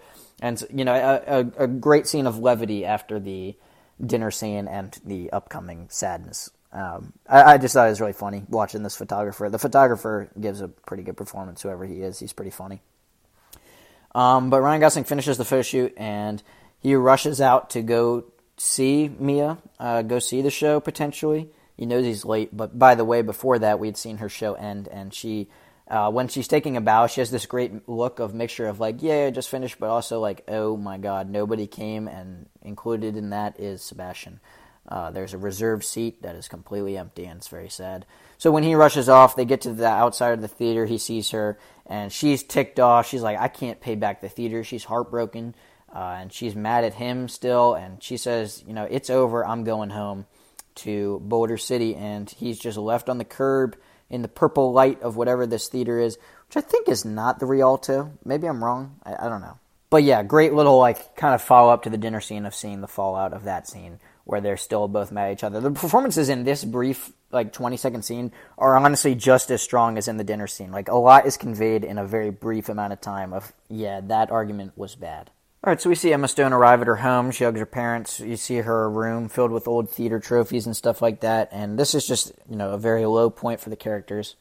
Very sad. Ryan Gosling's playing at the engagement party of his sister, which, like I said, I love this track of him playing the piano and this very great sweeping pan shot at this engagement party. It's just a very brief way of showing Ryan Gosling back at his low. He's not playing with the Messengers currently. He's just playing at this party, and he looks kind of upset. I believe we cut to black before we hear the phone ringing, and Ryan Gosling wakes up in, I believe, like I said, this is his apartment now. It's never really established. And he answers the phone, who's asking for Mia Dolan, and it's a casting director, and he's like, yo, what are you talking about? Cut to Emma Stone's house, and another great running gag here is Ryan Gosling honking the horn outside of her house, and she's like, what in the world are you doing here? And Ryan Gosling kills this scene. Like, he's super, like, adamant about her going to this audition, and he's like, tell me why you aren't going. Like, it's really funny when she refuses. She's like, I'm tired of losing. This is not meant for me. Maybe acting something that I'm just one of those people that's not going to be able to do it. So it's kind of a quick moment of, like, hey, shout out to all those people who want to be actors but can't, kind of thing of, you know, keep going. There is that kind of theme explored in this movie of, you know, people who just need to be persistent, but, you know, it's just kind of done very quickly in this scene. And Emma Stone's like, yo, I'm not doing this. And Ryan Gosling's like, yes, you are. I'll be here tomorrow morning. And he drives away, figured out he found the house because it's the house in front of the library, so another nice callback to their scene on the studio. Shows up the next morning, gives her like 3 seconds, and then is like ticked because she's not coming, clearly. Starts to pull off, has a look of giant, like, what am I doing? It's very funny because he starts to zip off when she's coming up with coffee, which I thought was funny. They then go to the audition, which Emma Stone is asked to just tell a story, and she's like, what are you talking about? By the way, the casting director went to her show. That's how she was discovered. So then we get a great scene where all the lights dim. You just got a single spotlight on Emma Stone. And I highlighted this before I talk about the song. Personally, I love the camera movement of this scene. It's like one continuous take. It could mask a cut Birdman style, as I've mentioned before. But you start where the casting directors are, looking at the back of the casting directors' heads, and you pan in on Emma Stone as she starts to sing. She starts like kind of talk singing and then full on singing. So you pan straight into her, you get up close to her face. Then you do a full 360 around the back of her head and back to the front, and then you pan back out, back to the casting directors, and that is synced up to where the song ends. And I love that. It's just so clean. It gives it a nice dynamic thing of just not watching her sing, but it's not like multiple cuts. It's just a very smooth thing that, like, just it makes her center stage. There's nothing distracting from the fact that this is her audition where she's just stripped down in this moment to tell a story. Everything else is stripped down. The lights, the flourishes Damien Chazelle has used before, to just now panning around her. And it really gives this audition a lot of weight, but also a lot of pressure, I would think. but it's cool. She sings. The song itself, very strong. Her singing really, really solid in this scene. And I think this is a very, very strong scene as she sings the song Audition. Great vocals, tells a story to it, and melody's fine. Not as memorable as some of the other ones, but it's still solid. And then cut to Griffith Park Observatory, where this is kind of the scene of where do we stand? And the answer to that is it's time to part ways. Emma Stone might get this part, and if she does, she's going to go to Paris for years. Ryan Gosling, he's going to figure his own thing out, and they're saying, he can't be holding her back, and he's got to figure out things on his own. The one thing is this movie is very much pitched as two people pursue their dreams and almost get in the way of each other. That's like, upon watching, that's what a lot of people have said. Ryan Gosling's character, Sebastian, is really the instigator of that, though, because Emma Stone, her dreams and her relationship with Seb, those two things never collide as much as Sebastian, do I play this new music? Do I open a club? Do I do none of the above? That's the bigger conflict. But it is still, I think it's easy to say both are doing that, but I think you can find a much cleaner arc for Mia of, I want to be an actress, I work hard, and now I'm an actress. I think that's very clean, whereas Sebastian is much more about figuring things out. So you got one arc about persistence and one about, really trying different things almost and really thinking about what it is he wants. And that's kind of summed up in this scene that is strong acting between the two, but they realize, we can't necessarily do this. We both have our own things going, and we can't get in the way of each other. I like the this next shot. I think can be read a little deeper than it is. You see a palm tree in the sky, and it says winter again. But then the wind comes in. You realize you're looking at a painted curtain of a palm tree, and it's kind of a setup to what you're about to see of, everything is going to work out happily ever after because superimposed 5 years later. But then when the wind comes in, you see like how the wind comes in and you see the palm tree is fake, you realize that this future you're about to see is not quite what you hoped for or expected. So that's, kind of summed up in one shot. But you do see, first of all, some great news. Emma Stone's famous now. She gets out of a car and she heads into the coffee shop she used to work at, and she gets on the house coffee from whoever's working there. We see Sebastian playing piano, signing some contracts. Apparently, quote, he's doing pretty well for himself, but you don't know with what. You then see Emma Stone drive into her house with another portrait of a Hollywood star. I think it's Ingrid Bergman again. I could be wrong. But she enters her super fancy house, and she sees her husband, who you pan over to see is not Ryan Gosling. And man, I saw this, and I was like, yo, dang it. For a second when she walked in, I kind of saw it coming. I was like, something's off here because it's just not going to work out, is it?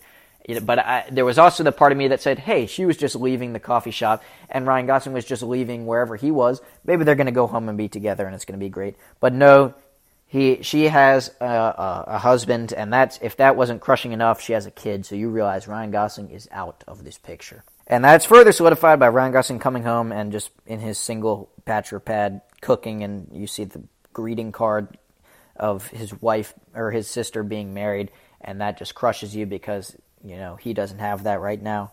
He then walks down the city streets, and there's a massive portrait of Emma Stone on a movie poster. And at this point, all these shots are just solidifying the defeat that these two aren't going to be together.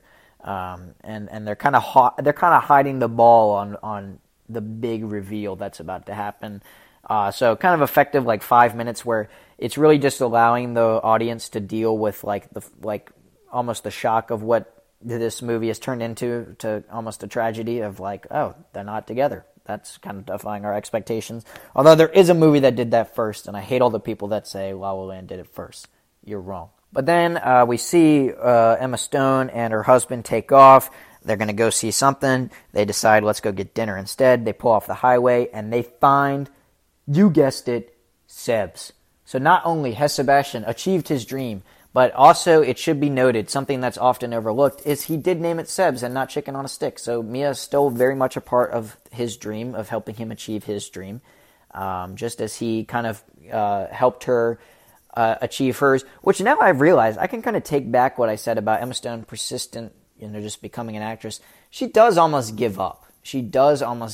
But Ryan Gosling drives out to Boulder City and says, no, you must do it. Emma Stone with some great acting here also, because she's very clearly shocked that Sebs exists. She then goes into the club, and you see the bar stool that Ryan Gosling owns that was from a famous musician is now like prominently displayed in this place.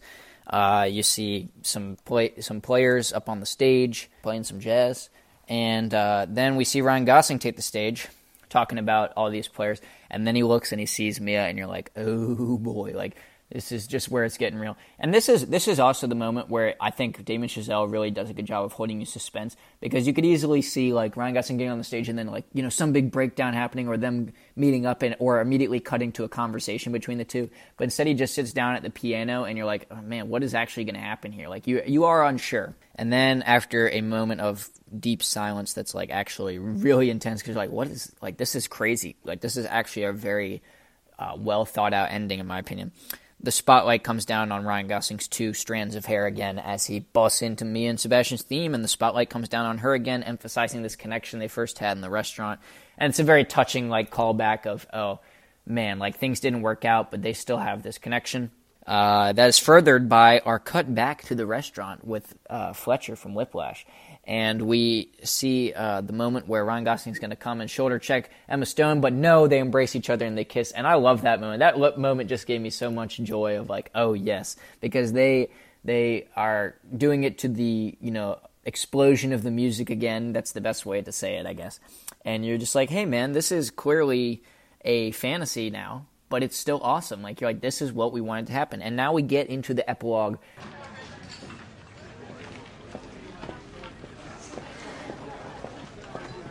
I just heard you play, and I want to...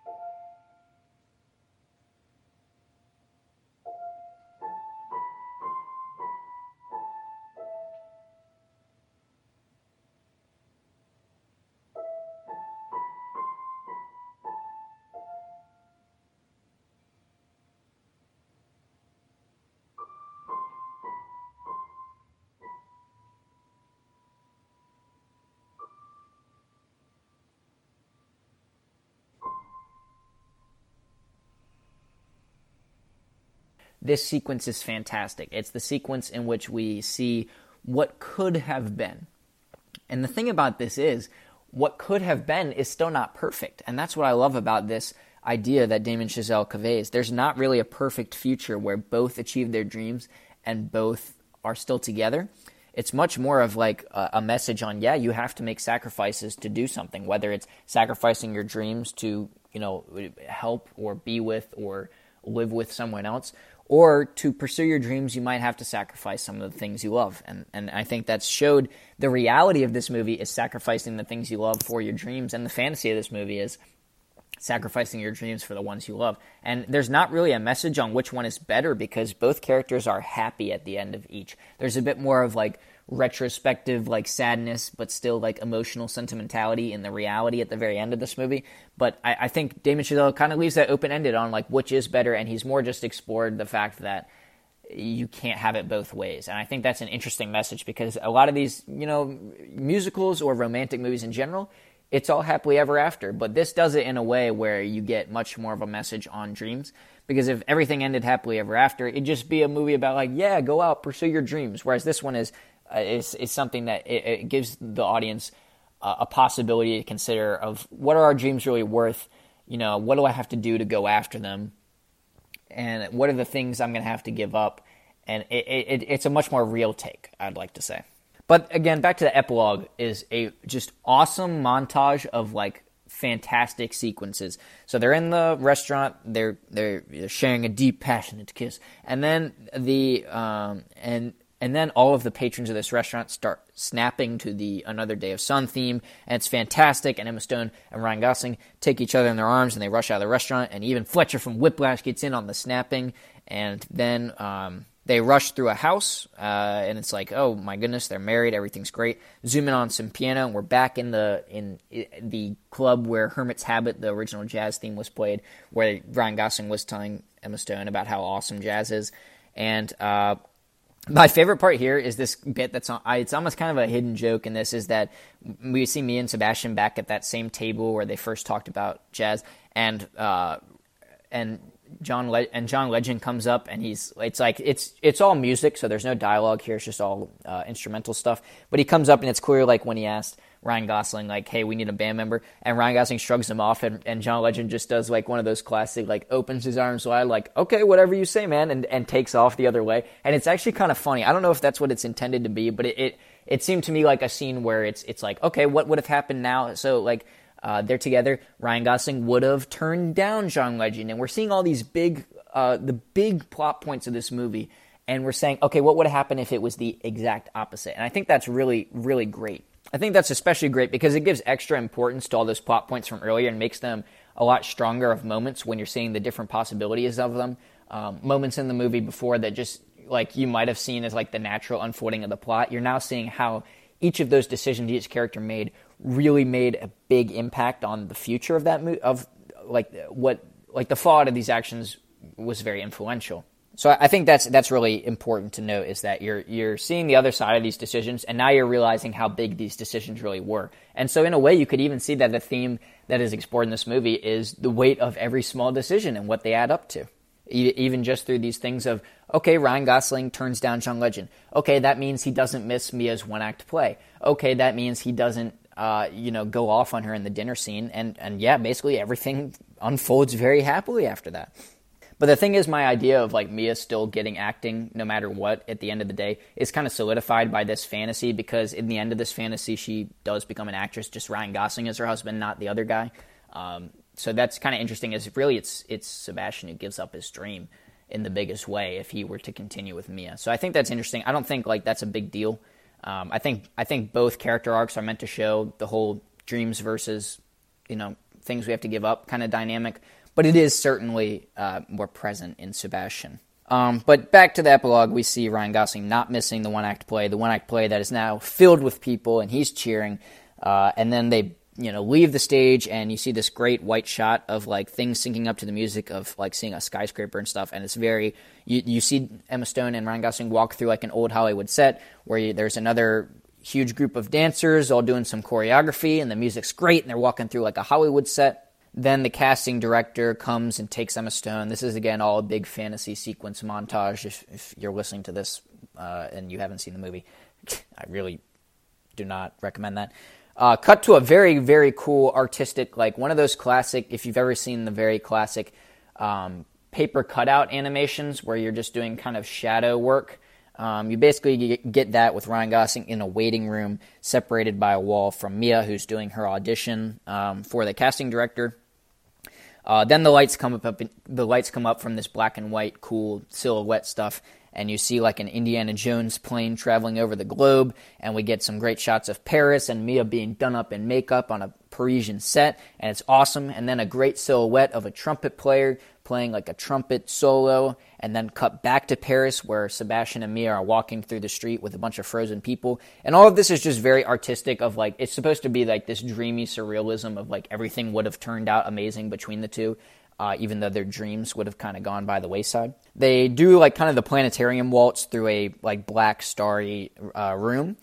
And then might be my favorite part of this sequence is when we get like a classic film come in and the two sit in front and their heads are shadows in front of this film that they're watching, like an old classic black and white film, as we get a variation on City of Stars, like a very subdued, cool version of it.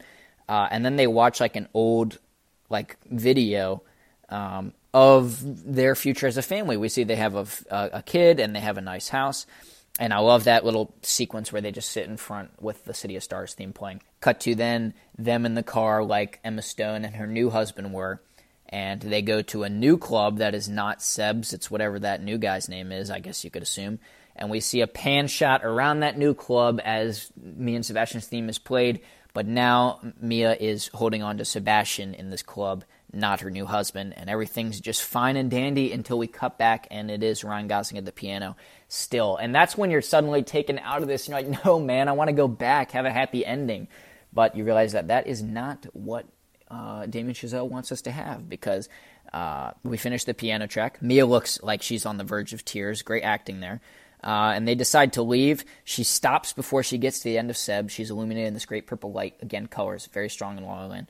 Turns around. Ryan Gosling's looking at her. And man, this moment is perfect. The length that it is played out for, as well as the subtlety of it, because Ryan Gosling slowly brings on a smile as he looks at Mia, and she does the same, because they realize both of them achieved their dreams, and they really couldn't have done it without the other, but they also couldn't have done it if they were together the whole time, as that epilogue just showed. And so I think that's a very, like, this final moment is very impactful, like sealing the envelope of, yeah, there are things you have to give up for your dreams. If you want it the other way around, it's just that, the other way around. I think Damien Chazelle really wants to say you can't have it both ways, but it's up to you, audience member, to decide which is to be preferred. In this case, we're seeing two people achieve their dreams, which is, I think, perfect for this, because it is what La La Land, what LA is often seen as, and can really be for a lot of people. But then, yeah, so we get this great moment of them smiling, and it's a very, like, it's an earned moment for sure.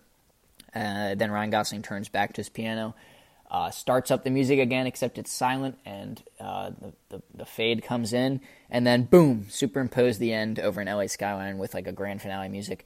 And man, it's great. I love that ending. Like the ending in two senses. The epilogue is beautiful. It flows very nicely. It's very creative, and the music is perfect. And then this kind of final smile, like I said, is very much earned. It's very much an acknowledgement of, man, we couldn't have done this without each other. And here we are. Look at us. And then that is La La Land. That's it. I've just done the Spoilerful section. It's always a rewarding feeling to finish the Spoilerful sections. Usually a long time. Which means it's time to go into the kind of end summary of the Spoilerful section. Total analysis. So, plot itself.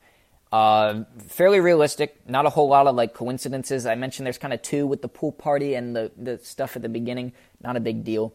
It's an enjoyable plot of watching the balance between dreams and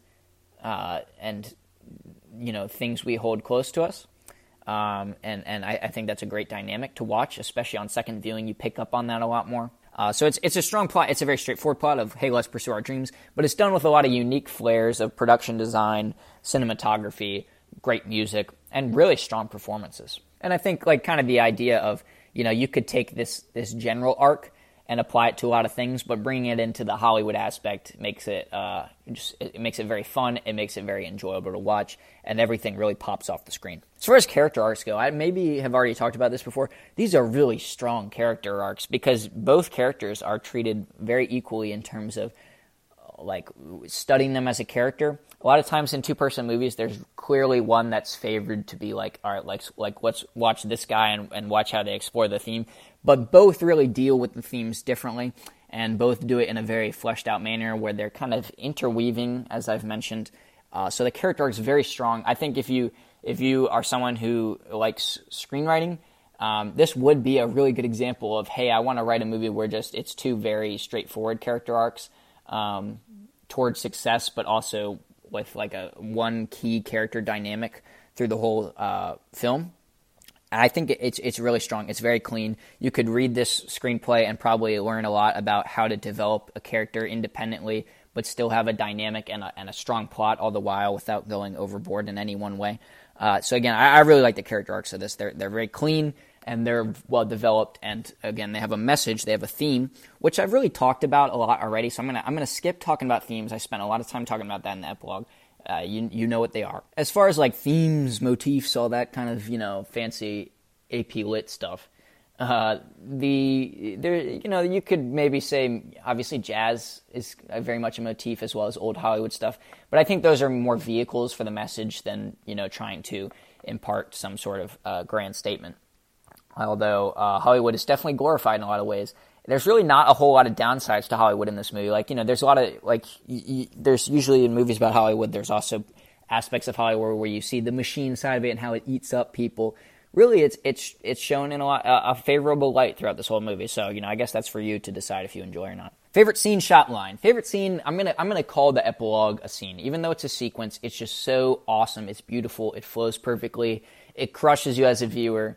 It also poses a lot of questions as a viewer of, again, these themes that I've talked about at length. I'll call that my favorite scene. If you want to get more technical and I got to really select a scene, it's probably the dinner scene where they argue a lot. Favorite shot. I'm going to say favorite shot is that second part of the planetarium sequence where they're just twirling and they're just silhouettes and they're going horizontal across the screen, and it's not like the cloudy part of the planetarium sequence. It's just the stars and the purple. Love that shot. It's great. And it's like a one long dolly in, too, so it's great. Favorite line? Not much to, really pull here. I pulled that a lot more for comedy movies. Nothing really stands out. I'm sure I could pick something if I really, really thought about it, but I'm not going to. Although I do like the thing about requesting Iran from a serious musician. That's pretty solid. Okay, least favorite scenes. This would have been interesting to ask me after watching this movie once and like a day after watching it, when my impression of this movie was as like mediocre. It hadn't bumped up to a 9 at first. There's just I think the first half of this movie, the old Hollywood stuff, is like very 50-50 for me. Some days I'll watch it and I'm like, yo, this is actually pretty great. And some days I'll watch it and be like, man, I don't like this that much. So if I really had to pick a least favorite scene, it'd probably be someone in the crowd. I think that the music itself has really grown on me. I love the instrumental section of that song. But, I mean, that's the most Hollywoodized part of this movie. Even though I said A Lovely Night is, like, the grandest tribute, it's a very stripped-down tribute of just two people dancing on a street, whereas this has the dresses and even the superimposed images of, champagne and stuff like that. And that was a bit too much for me of okay, let's just praise Hollywood and have not a ton of relevance to anything right now. Let's just praise Hollywood. That was when I was I don't know. Least favorite shot and line, nothing to say here. Which brings us to the end then. That's it. That's La La Land. That is everything. This episode took way longer than it should have. I don't know how long this episode is going to actually be in post, but I mean, I spent weeks on this episode when I really shouldn't have needed to. So that's why I want to apologize now. It's probably been a while since I've had an episode at this point, and I got to edit this as I say this. But that's La La Land. I really enjoyed talking about this because there's a lot of movies like this that there are movies that have, I don't know, you might say endings that should be definitely talked about, styles that should be talked about, performances that should be talked about. This movie has all three. It also has the music, of course. And so it's definitely a very strong movie. Not everything in this movie is my cup of tea, but the things that are my cup of tea way make up for it, which is why I have a 9 for this movie. So that's it. La La Land, directed by Damien Chazelle, starring Ryan Gosling and Emma Stone, and it's a pretty great movie. So that brings us to the end summary. That's it. Thank you for listening to CineStudy. If you liked this episode, or any episode, or the show in general, feel free to leave us a review on iTunes. You can leave stars, comments, whatever. But also feel free to leave us reviews in the form of Instagram comments and also emailing us. So, because I really like to see other people's reactions to movies, and if you leave a review for a movie like this, if you were to leave your brief thoughts on La La Land, I will definitely read it in one of the future episodes, like 100%. So, feel free to do that if you would like to chip in, and I'll respond to your comments with my own reactions, and that's always fun because, as I mentioned before, at the end of the day, I really want to talk about these movies with other people. That's why I have co-hosts, but they can't always be here, so that's why we're here. So I mentioned all these places you can leave reviews. So you can follow us on Facebook at CineStudy Podcast. Join our film discussion listener group if you would like to. It's not really something that has gotten off the ground, but it, might as well. You can email us at cinestudypodcast@gmail.com. That's the biggest place where you can leave your full-on reviews if you'd like, and I will definitely check them out. You can follow us on Instagram. That's the big place where we update you on episodes and stuff. That is at CineStudy Podcast, and that is where you can also leave reviews. Occasionally I'll post like polls and stuff about other movies, just random movies that I'm not currently doing an episode about, just to see what you guys think about things I have just watched, or just movies in general. And new to this episode, at this point, is follow me on Letterboxd at Film Dylan. This is the biggest thing I want to mention right now because I leave my ratings for every movie I see basically as I see them on Letterboxd now. And it allows you to go back, see ratings for movies I've briefly mentioned in passing, movies that you really like and you want to see if I watched them, and if so, what did I think?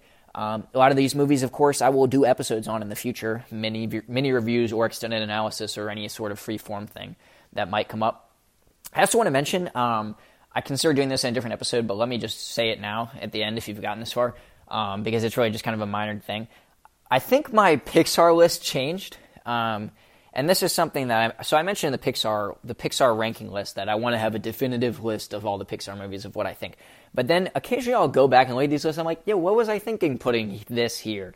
And so I have maybe changed those things. I don't even know if my current episode of the Pixar rankings matches up with what I have on Letterboxd, because if you go on Letterboxd at Film Dylan, you'll see my Pixar rankings. So there might be a bit of there might be some differences between the two.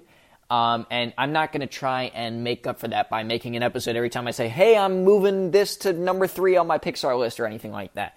I will just do it on Letterboxd, and you can just check in if you ever really want to know what I think about where every Pixar movie should be ranked, because it's not that big of a deal. If I make a couple of changes, you can just go back and look at it, because it matters more when you first see it or hear it. If you want to see every time it changes, that's what Letterboxd is for. I'm not going to try and make an episode for that. All right, so that's it.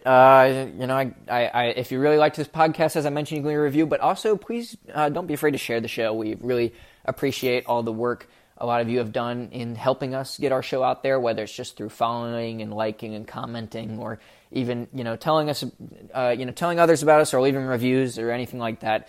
We really do appreciate it because, just would really like to get this podcast going, keep it up, and keep it going forward, because it's been a lot of fun so far. And I mentioned on and off of, I should have more time now to do episodes, and now you know that I really can't say that with any amount of certainty, because it's been a huge amount of time between this and the episode before this. So I apologize for the inconsistency in episodes.